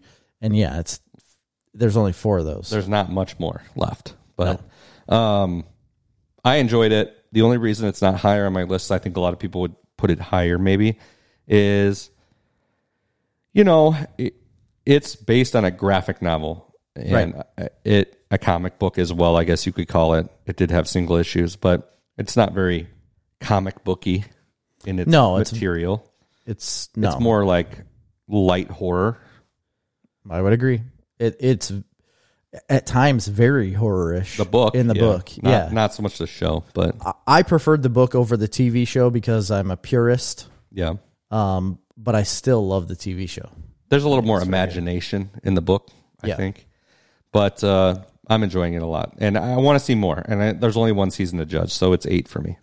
Okay. My number 8, and the one that I thought you would yell at me about, is one of my favorite comic book characters of all time. And it's not the newest version of it. It's the oldest version of it. And that is Swamp Thing. Oh my gosh. The series. Open up that little piece of paper, Jerry. The old series from 1990. Open up that little piece of paper, Jerry. Okay, let's see. I'm opening. Swamp Thing original series. How did you know that? I just knew it. You owe me dinner. I knew you were going to write Swamp Thing down, but I thought you were going to put the newest Swamp Thing. Nope. And I wanted to say, like, you're going to be off because you're going to think it's the new series. And you didn't. No, I got it. Wow. That was a good poll, Chris. I'm proud of you. That's pretty good. Yeah. The original Swamp Thing series that ran in the 90s had 3 seasons. There was like 72 episodes. I have the whole box set of it, and I absolutely love it. When I first got Facebook, my description of myself was the opening monologue to that series. That Swamp That was from the series? No, because that's from the book. It's from the series. Okay, but it's also from the book. It is from the book, but they did change it in the series. Okay. I don't think it's the same thing. Okay. I'd have to go back and look. I can't tell you if you're right or wrong. But either way, I wrote that as my description of myself. I absolutely love it. Is it campy? Is it cheesy? Yes. It's an early 90s TV show. But I still, to this day, think it's the best depiction of Swamp Thing on TV that you've ever seen. I love it. I think the guy who plays Swamp Thing does it perfectly. It's absolute straight up insanity. Yes. That there isn't an animated Swamp Thing, like R-rated, adult oriented. Yes, it is. Direct DC series. Why are they not doing it? It's perfect for animation. In today's day and age of the things that they're creating and the like how they reach for strange things. I mean, they put Guardians of the Galaxy as a main movie in Marvel. Nobody even read Guardians of the Galaxy. Nobody even knew what it was when it was coming out as a main big blockbuster movie in the Marvel universe. You know, like the cinematic universe, they put these characters that nobody's heard of as a main movie. But Swamp Thing, a huge groundbreaking series in DC that has done very well, that everybody talks about as like huge books. They just refuse to do a good thing with that content, and there's so much there. And the thing about that content is it's perfect for television. It's perfect for TV. It's not great for movies. No, because they're smaller stories. Yeah, it's at least they're not smaller in scope. The stories are so in depth. Yes, I think they're in depth. They're character based. Yes, but they're also like regional. Yeah, so I think it'd be perfect for television, and I think animation would suit it because here's my pitch to it. You bring in, of course, like the Alan Moore stuff. You do a lot of that, but you can also, if you have a series and it's animated, you can also evolve that into the Scott Snyder run, where the animation would be unbelievable because that deals with the rot. Yes, and the visuals are intense and perfect for animation. It'd be unbelievable. Yeah. Well, the original series wasn't necessarily as intense, and it was a early 90s show. So, again, It was a little bit like the Incredible Hulk, Lou Ferrigno. but I think a step above. I think it was a little bit like sure. a step above that. But yes, in the same realm. Yeah, but I have to put it on here because I've watched it so much and I love it so much. I had to put it on here, and it's my number 8. We should put the movie on our Snarf recommends or our Snarf homework. Yeah, The 80s movie. Love that movie. I think so. My number 7 is Lois and Clark, The New Adventures of Superman. Oh, man. That's a good one. Yeah, I don't know. This was like a whim here. So the reason I think I did it is I very much enjoyed the show when I was a kid. It was on through the 90s. It was a WGN show, right? I don't even know. Channel 9? No. I thought it was. ABC. 1993 and 1997. So this was a very much like a family sit down and watch the show all together. I've never been a huge Superman fan, but I love this series. And it was, Dean Cain and Terry Hatcher. Perfect. They were great. They were perfect. And I look at this and I go like, we're talking about comic book adaptations in television. And you have a live action, real Superman, a cinematic-ish Superman, flying, being Superman. I'm like, how can you not include that? Actually doing what Superman does. There's not a lot of television where you get that type of a superhero. Lots of times you get the Batman type stuff or the street level type stuff or the oddball, lock and key horror type stuff. Right. Stuff that's easier to do on television, but you don't get a lot of big action superhero stuff. I mean, obviously you get like Smallville and stuff like that. And you have now with CW gotten a little more of that with Flash and some other things. But to me, this it stretches the line. Like it harkens back to the olden days of like the Batman animated or the Batman TV show. Right. The Incredible Hulk show. But it steps the game way up from that. But and it was the first one to do that, really, to that point. I mean, I know you had an old Flash show, and Fantastic Four did it in the 90s. So it bridged that. It bridged all of that, and it made it new enough that you could probably watch it now, and I don't know. But I'm assuming you could watch it now, and it would look modern enough. I think so. They jumped a lot. It jumped a lot. Yeah. So I just kind of respected that show even existed, and I'd love to watch the new one. And I haven't watched it yet. I know. I haven't watched it yet either, and I want to. I'm waiting for the whole season to be out because it's all those CW shows, in my opinion, are the best watched binged. Yeah. So, Lois and Clark, that's my number 7. My number 7, people may hate me for putting it this low. I didn't follow the series all the way through. I watched the first 5 seasons, and that is The Walking Dead. Ooh, The Walking Dead. Yeah, I have it at 7. Again, a lot of people would hate you. A lot of people would hate me for that because so many people followed it and still do, to this day, because I don't think it's over yet. Right? It's not over. It's still going, and that's fine. I did love it. The first 5 seasons, I followed this show week to week. It was like a week to week thing, but I would record it, and I thought it did an incredible job. It was the first. I've never been a big horror guy, and I've never been a huge zombie guy.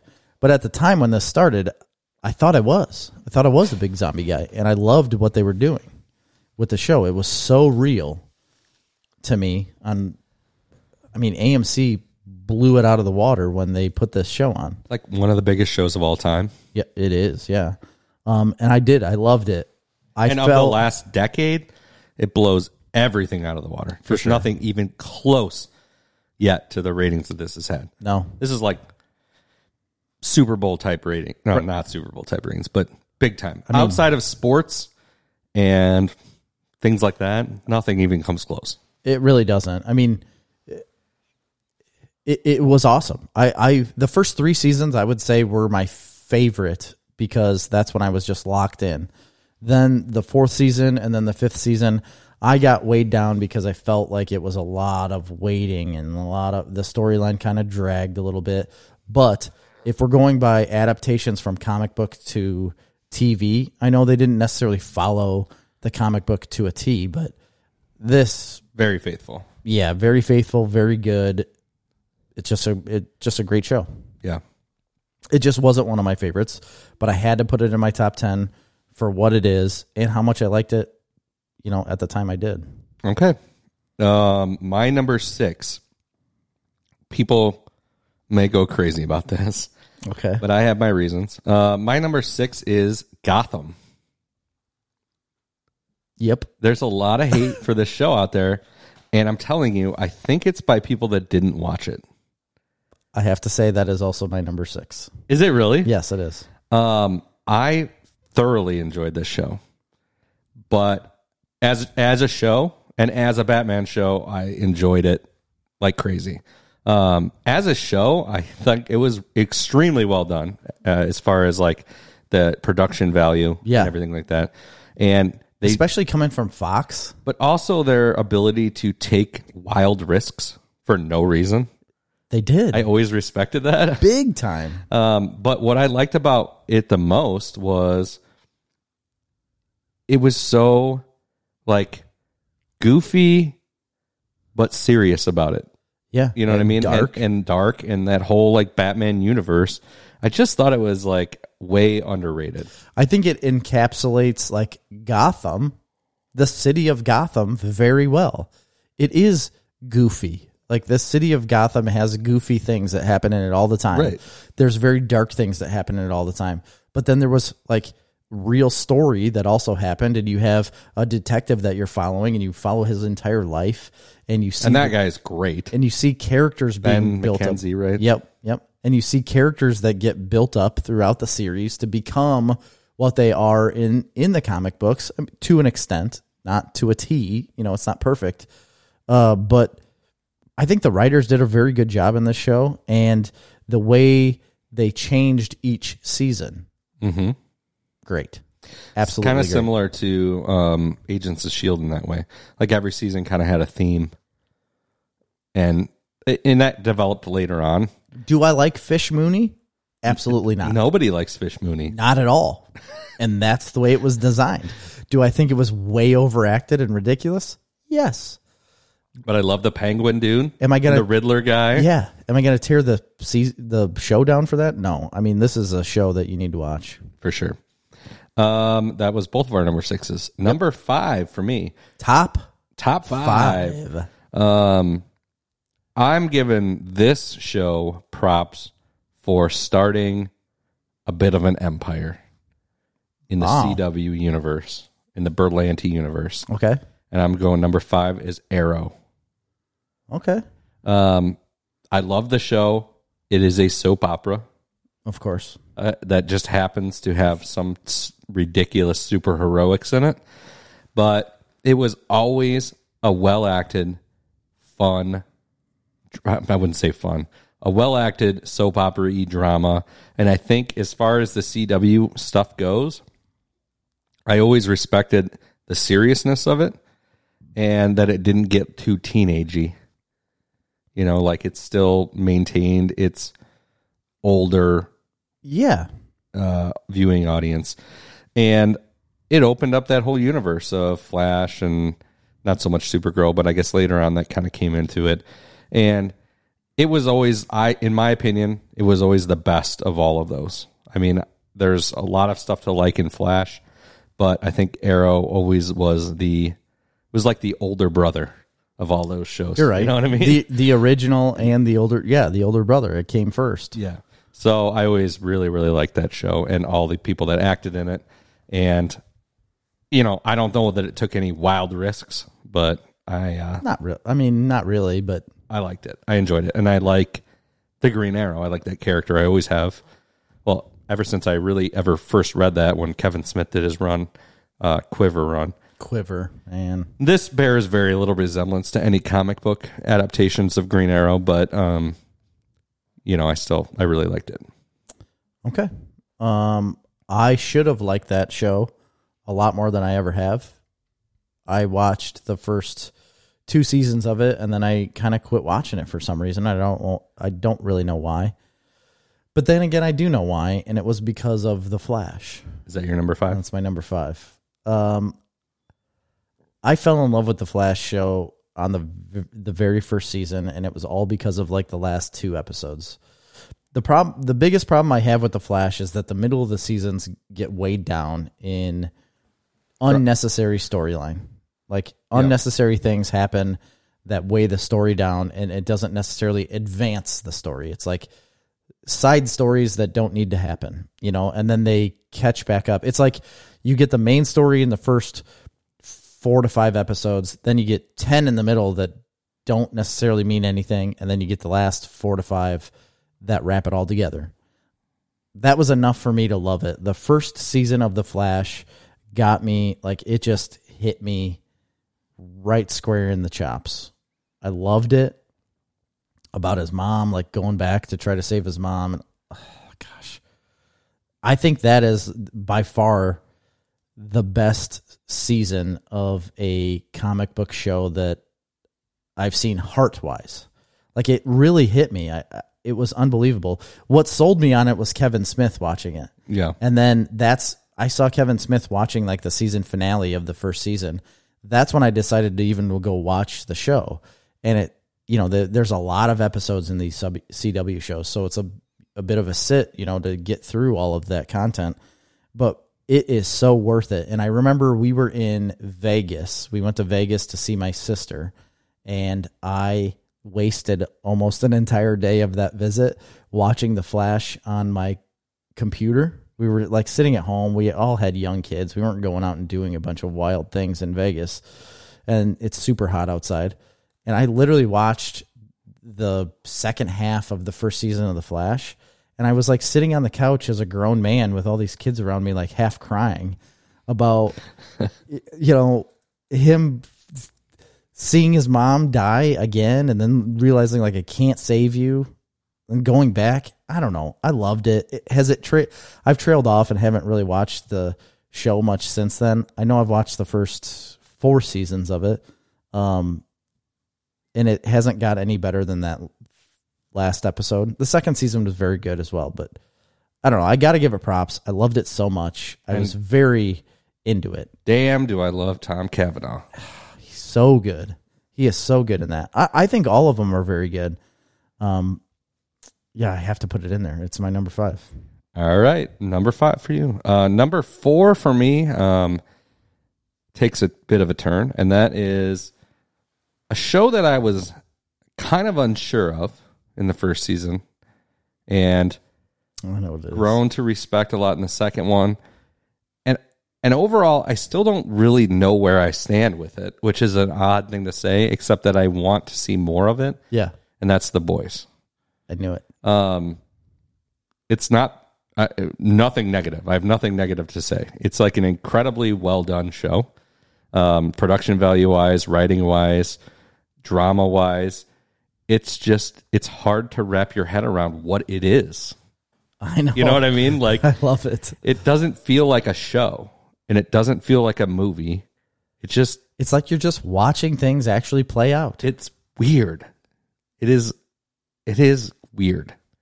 It is so new, but it's enjoyable. It's like a whole different, I don't want to say it's like a different form. It's just honestly like nothing I've seen before. Right. And I never read the book. I had no knowledge or introduction or knew nothing about these characters. Yeah, I was the same way. And I just don't know that I've necessarily experienced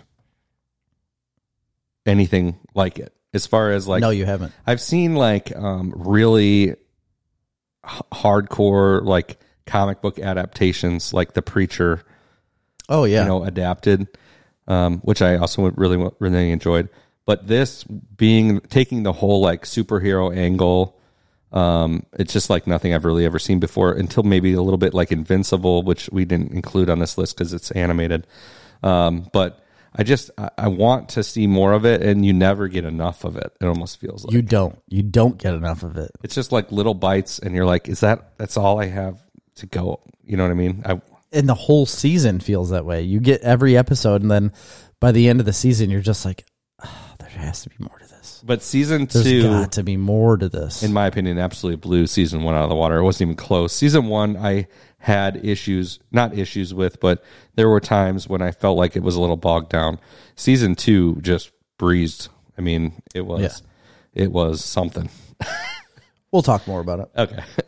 My number 4, you might be mad at me about this also, Chris, but I had to put it on my list. It's the brand new show that we just watched, Sweet Tooth. Oh, okay. I put it on this list. I have to put it on this list because I love it. I didn't, again, like you talked about The Boys, I didn't know anything about this until I saw a trailer for it and realized that it was a comic book adapted. And big names were adapting it, and the creator was involved. So I went and watched it, and my gosh, was it such a good show. Everything about it. And then I said it in the last episode, so I'm just going to be repeating myself from episode 133. And it's the fact that they took the comic book and legitimately put it on screen. There's the adaptation of it was just taking the pages and writing them into the TV screen. You know, like that's all they did, because the actors spoke the same way as you read it on the page. They acted the same way. The stories were the same. It was just so good in that aspect to me that it blew me away that they could do it. They finally did it in my head. Like, I've always wanted to see the same thing out of a book onto the screen, and I've always felt left down at some point from something in these comic book shows that were like, oh, if they could have just done it like the comic did, you know? And I know that's hard to do. I'm not a creator of TV shows. I know it has to be hard to do. I feel like they nailed it with this show. And that's just the first season. I mean, it was an opening to a whole series that they're going to be putting out. They've got to be putting out more seasons, because if they don't, it would be the biggest travesty of our day and age if they don't put out more seasons of this show, because they did such a great job of wrapping you in, loving the characters, loving the world, and wanting to know more. Yeah. And I don't know. And it's such a weird premise. Like, you don't know where these hybrid babies came from. We lived in a pandemic, and then they start talking about a pandemic and giving people vaccines and stuff. And this was all written well before this happened. Right. It's documented, you know, like, it wasn't created because of the pandemic. I don't want people to go into this show and watch it for the first time and think, oh, well, yeah, they just created this off of 2020. It's pretty easy to see. They didn't. This was written before that, and it's cool to see. I like it. I loved the way it looked. It's a great show. Yeah, I agree. It was a great show.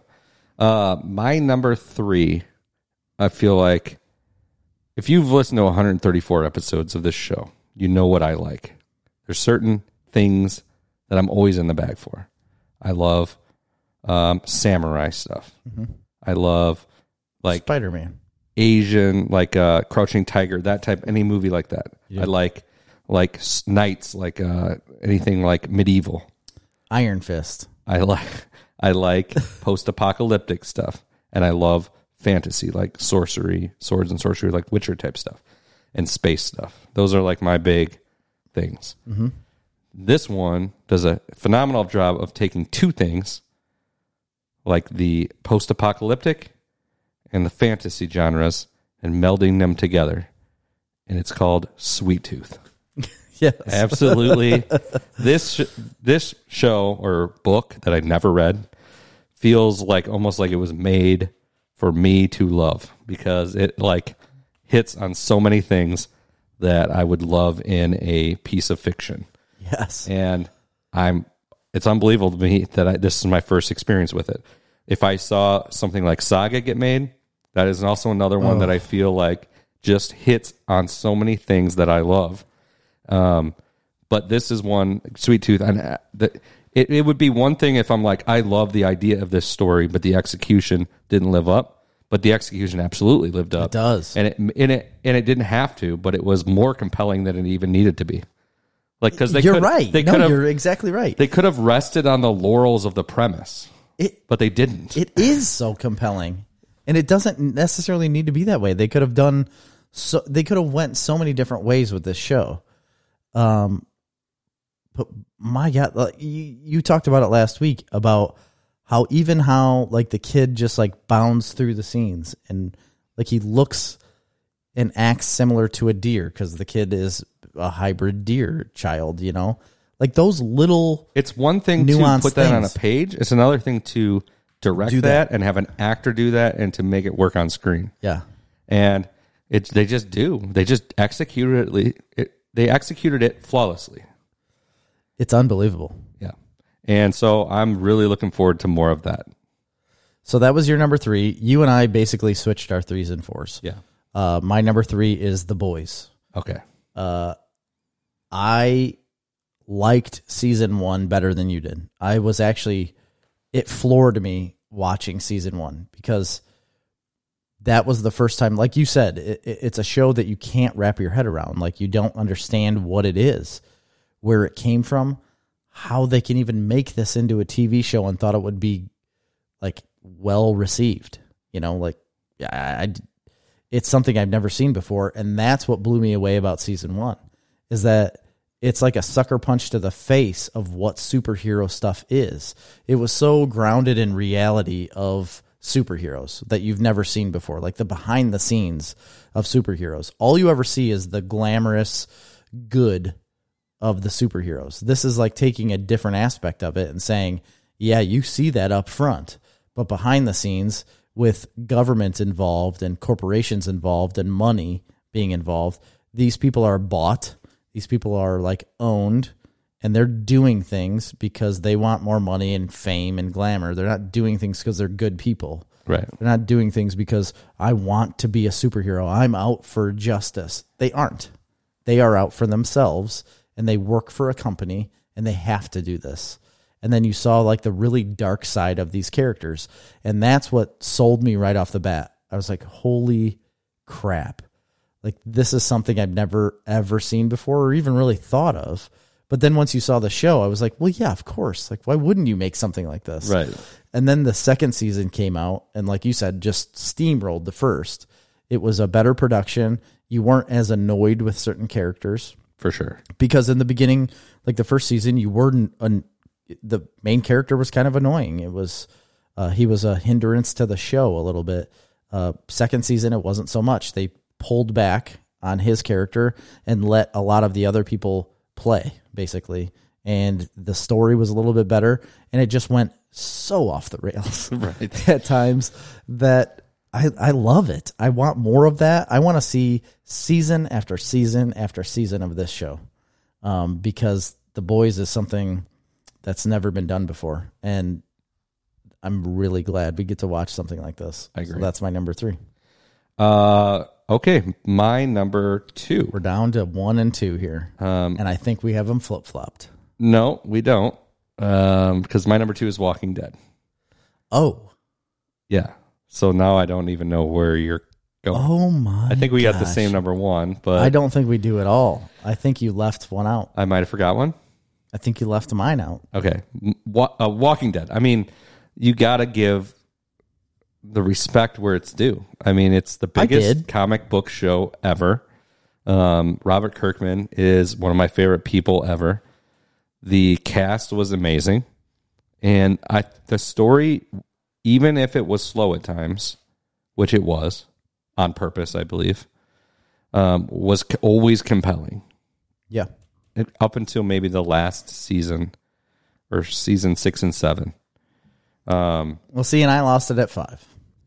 Yeah, and I think 5 was fine. There was enough in 6. 7 was a little wild, and I dropped off from there. I actually never finished season 7. I think there's maybe one more season, or it's over. I don't even know. It's going still, I thought.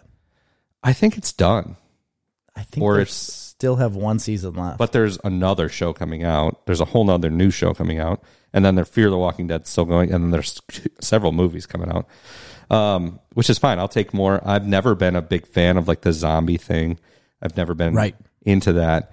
But it's not really about zombies. But this show was groundbreaking. I've never seen anything like it at that point with this kind of production value. And, you know, it worked. It worked. Did. And it was a solid piece of entertainment that we never missed, both me and Marley, which is rare. She loved it as much as I did. Yeah. And while you never were satisfied at the end of any episode, it left you always wanting more. I would agree with that. I always agreed with that because I wasn't ever satisfied. No, and I think they did it on purpose. Well, they had to have. I mean, it had to have been a design that way, but I couldn't handle it. It's a lot. It's a lot. And it got to be, for me, it got to be too much when it came down to Negan. And I think that was a big problem that the show had. A, they didn't do the character right. B, they relished too much in wasn't that character. That season 5? I mean, 5, 6, 7. I mean, they're all... No, I know he left the season that he appeared in. Probably. I don't remember. I thought it was 5 because I know I saw his first season, so I might be off on the season that I dropped off on. But after his first season, I was just like, I can't handle it. I can't handle it anymore. I want to get back in. I want to finish that season. I want to watch Fear the Walking Dead, which I watched the first season of. Yeah, you were recording that, I thought. It was, yeah, but I never finished up with it. I want to get back into it. I like that universe, and I want to be more engaged in it. Okay, that's my number 2, Walking Dead. My number 2 is a Marvel Netflix show called Jessica Jones. Aha, yeah. This rivaled the best comic book TV show that I've ever seen. It was like 1 and 2 for the longest time. It coincides with each other basically, but Jessica Jones, when it first came out, I didn't expect much out of it on Netflix, and it blew me away because of character, like in the acting of characters and stuff. So David Tennant's in the first season. He's incredible. And I can't get over the way he acted his character, like the Purple Man in that. Well, and he was in the second season too, a little bit. He is unbelievable.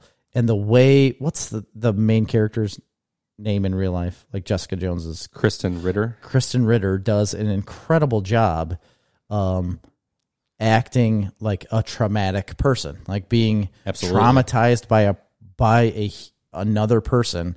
The way she portrays it in the entire show through every episode. PTSD, abuse. All of it. She does an unbelievable job in the storylines that encompass that and show what she has to go through and what she's overcome and what she's doing in her normal day life. Like, you look at her as like this slum of a human being, you know, like she's a private detective, but she has nothing together and she drinks a lot.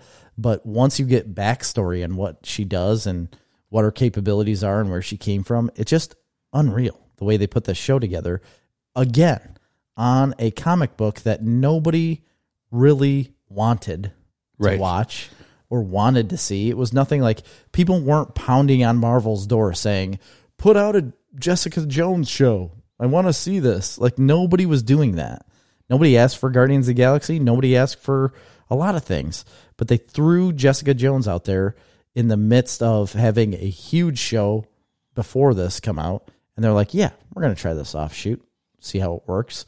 And they put together the right cast. They had the right writers, put together a storyline that is absolutely compelling and wants you to know more about these characters. And they did it for 2 seasons now that topped each other. Like, you have the first season, and I thought the second season was even better. Okay, so, I mean, I totally agree with everything you've said. I love the first season, and David Tennant was incredible. That's where I fell off, was the second season. How many were there? 2 or 3? There's only been 2. 2. The second season I had no use for, and that's why I didn't put it on my list. Because that's the one you dropped off. Yeah. I can't believe that. Yeah, no, I couldn't. It wasn't enough one season. That dropped it off your entire top 10? Yeah. Oh, you're insane. Just because there wasn't enough, to rival any of the other things on the list. But you get so much more out of other characters. Other things that the other reasons I didn't include it. It's by far the least comic booky feeling show. I would agree on these lists. And so I'm not saying I made my decision based off that. I'm just saying like it went into the mix. You know what I mean? You always talked about how you loved Jessica Jones. I absolutely did. Season 1 of Jessica Jones is an absolute phenomenal show. But once I started thinking about some of these other shows and all the reasons behind them, I couldn't throw it in there. I don't know if I've had a bigger letdown. And maybe maybe I'm wrong from you.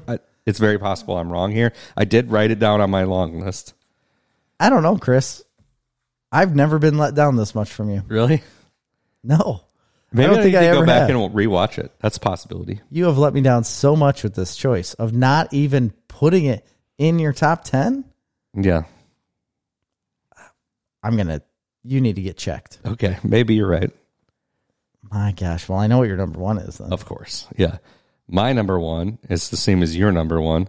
It's my favorite one of my favorite comic book characters of all time. And Netflix blew it out of the water when they made Daredevil. Daredevil. Yes. My guy, Charlie Cox. Yeah. Holy There was smokes. so many good things they did in this show. It's hard to just pick out one or two things. But if I had to pick one thing, it would be Kingpin. I was just going to say, it better be Kingpin. Yeah, it's Vincent D'Onofrio. That first season, his storyline, his character, his acting is one of the best villain portrayals in any comic book, anything ever. I absolutely agree. And Charlie Cox is a little bit overshadowed by it as Daredevil, but at the same time, he almost complements that character because they're like damaged in similar ways. But also think about it as Kingpin.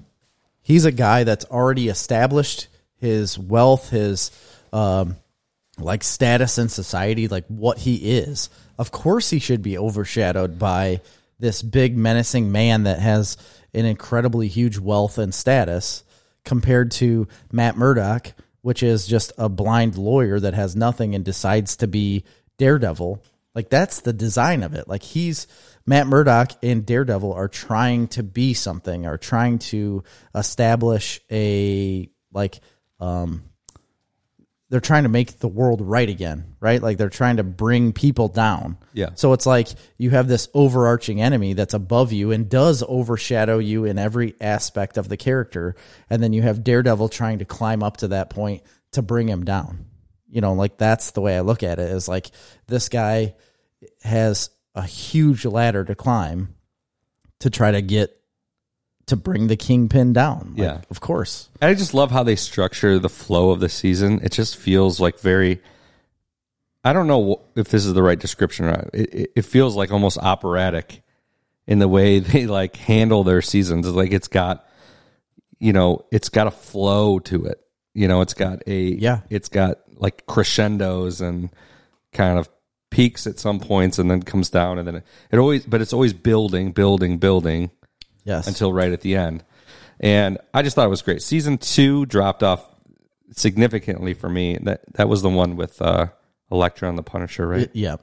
Season 2 dropped off quite a bit for me. I remember being a little bit blasé about that. But then they came back with a season 3 that I thought was extremely strong.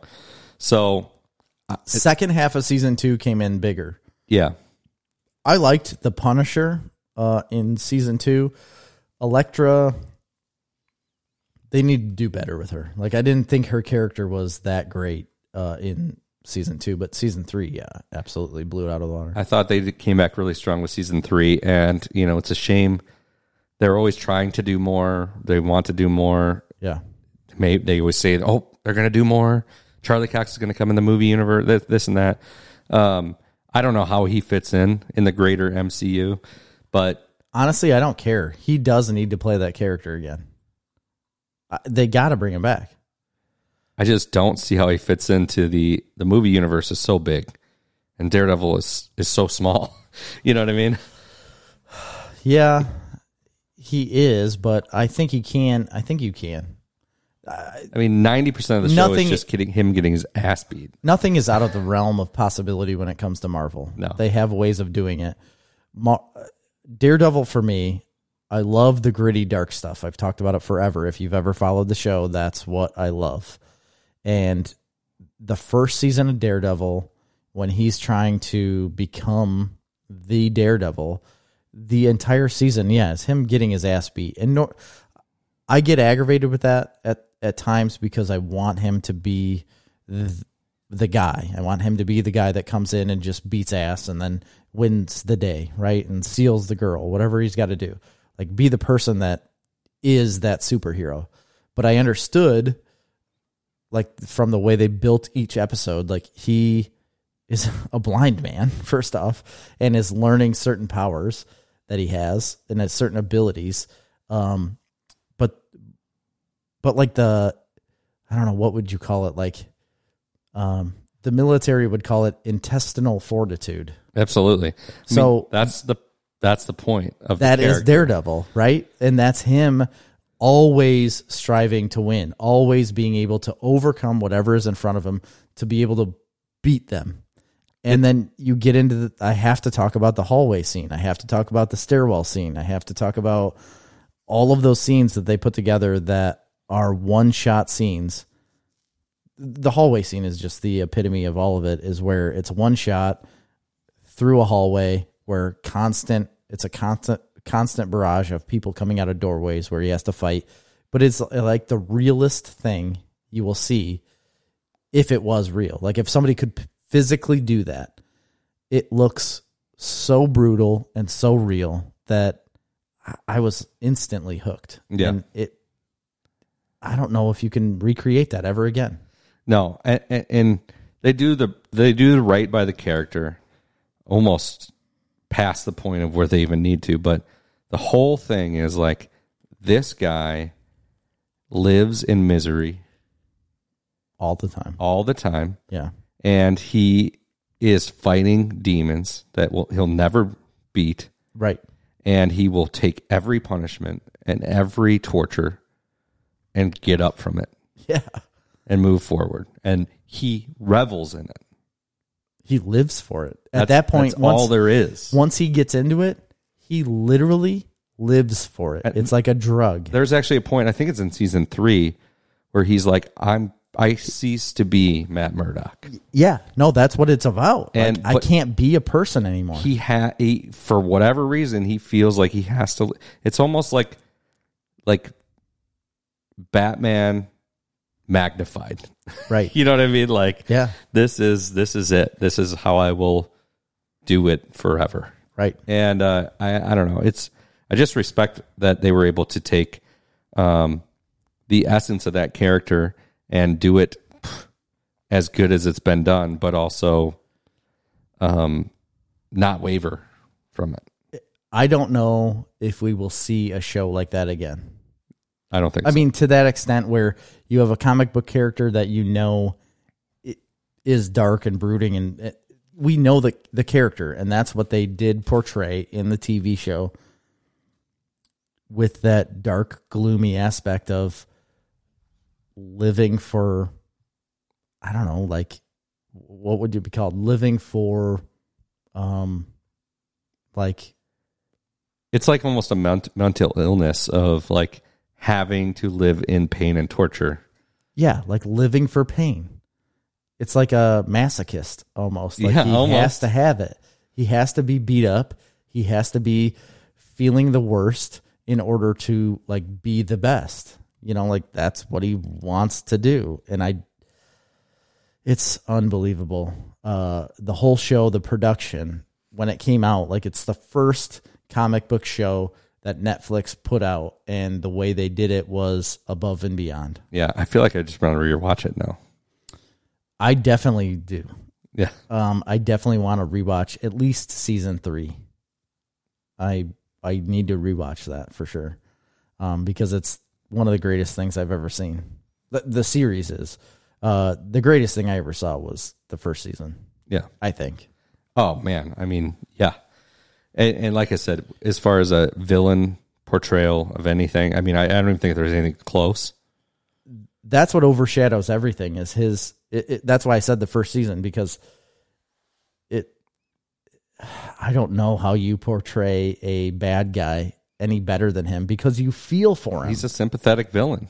You feel for him throughout. And then he's in The Punisher as well. Yeah. And when the Punisher came out, I wanted to put that on my list, but I didn't because it's just not as good, obviously. Punisher's great. It just doesn't feel like very comic booky, so it didn't rise to that a point. level. Yeah, it doesn't. But It's he's more also like a military, almost kind of. right. I don't know. Yeah, it is. But he's also in that, and he plays it just as well when they're in jail. It's like unbelievable to see a man play a character so well. Like he was born to play that character. That was my problem with season 2 with the Punisher stuff. And it wasn't necessarily that I didn't enjoy it. It's that I felt like they missed too many opportunities to make a better story. You can't protect her, Rick.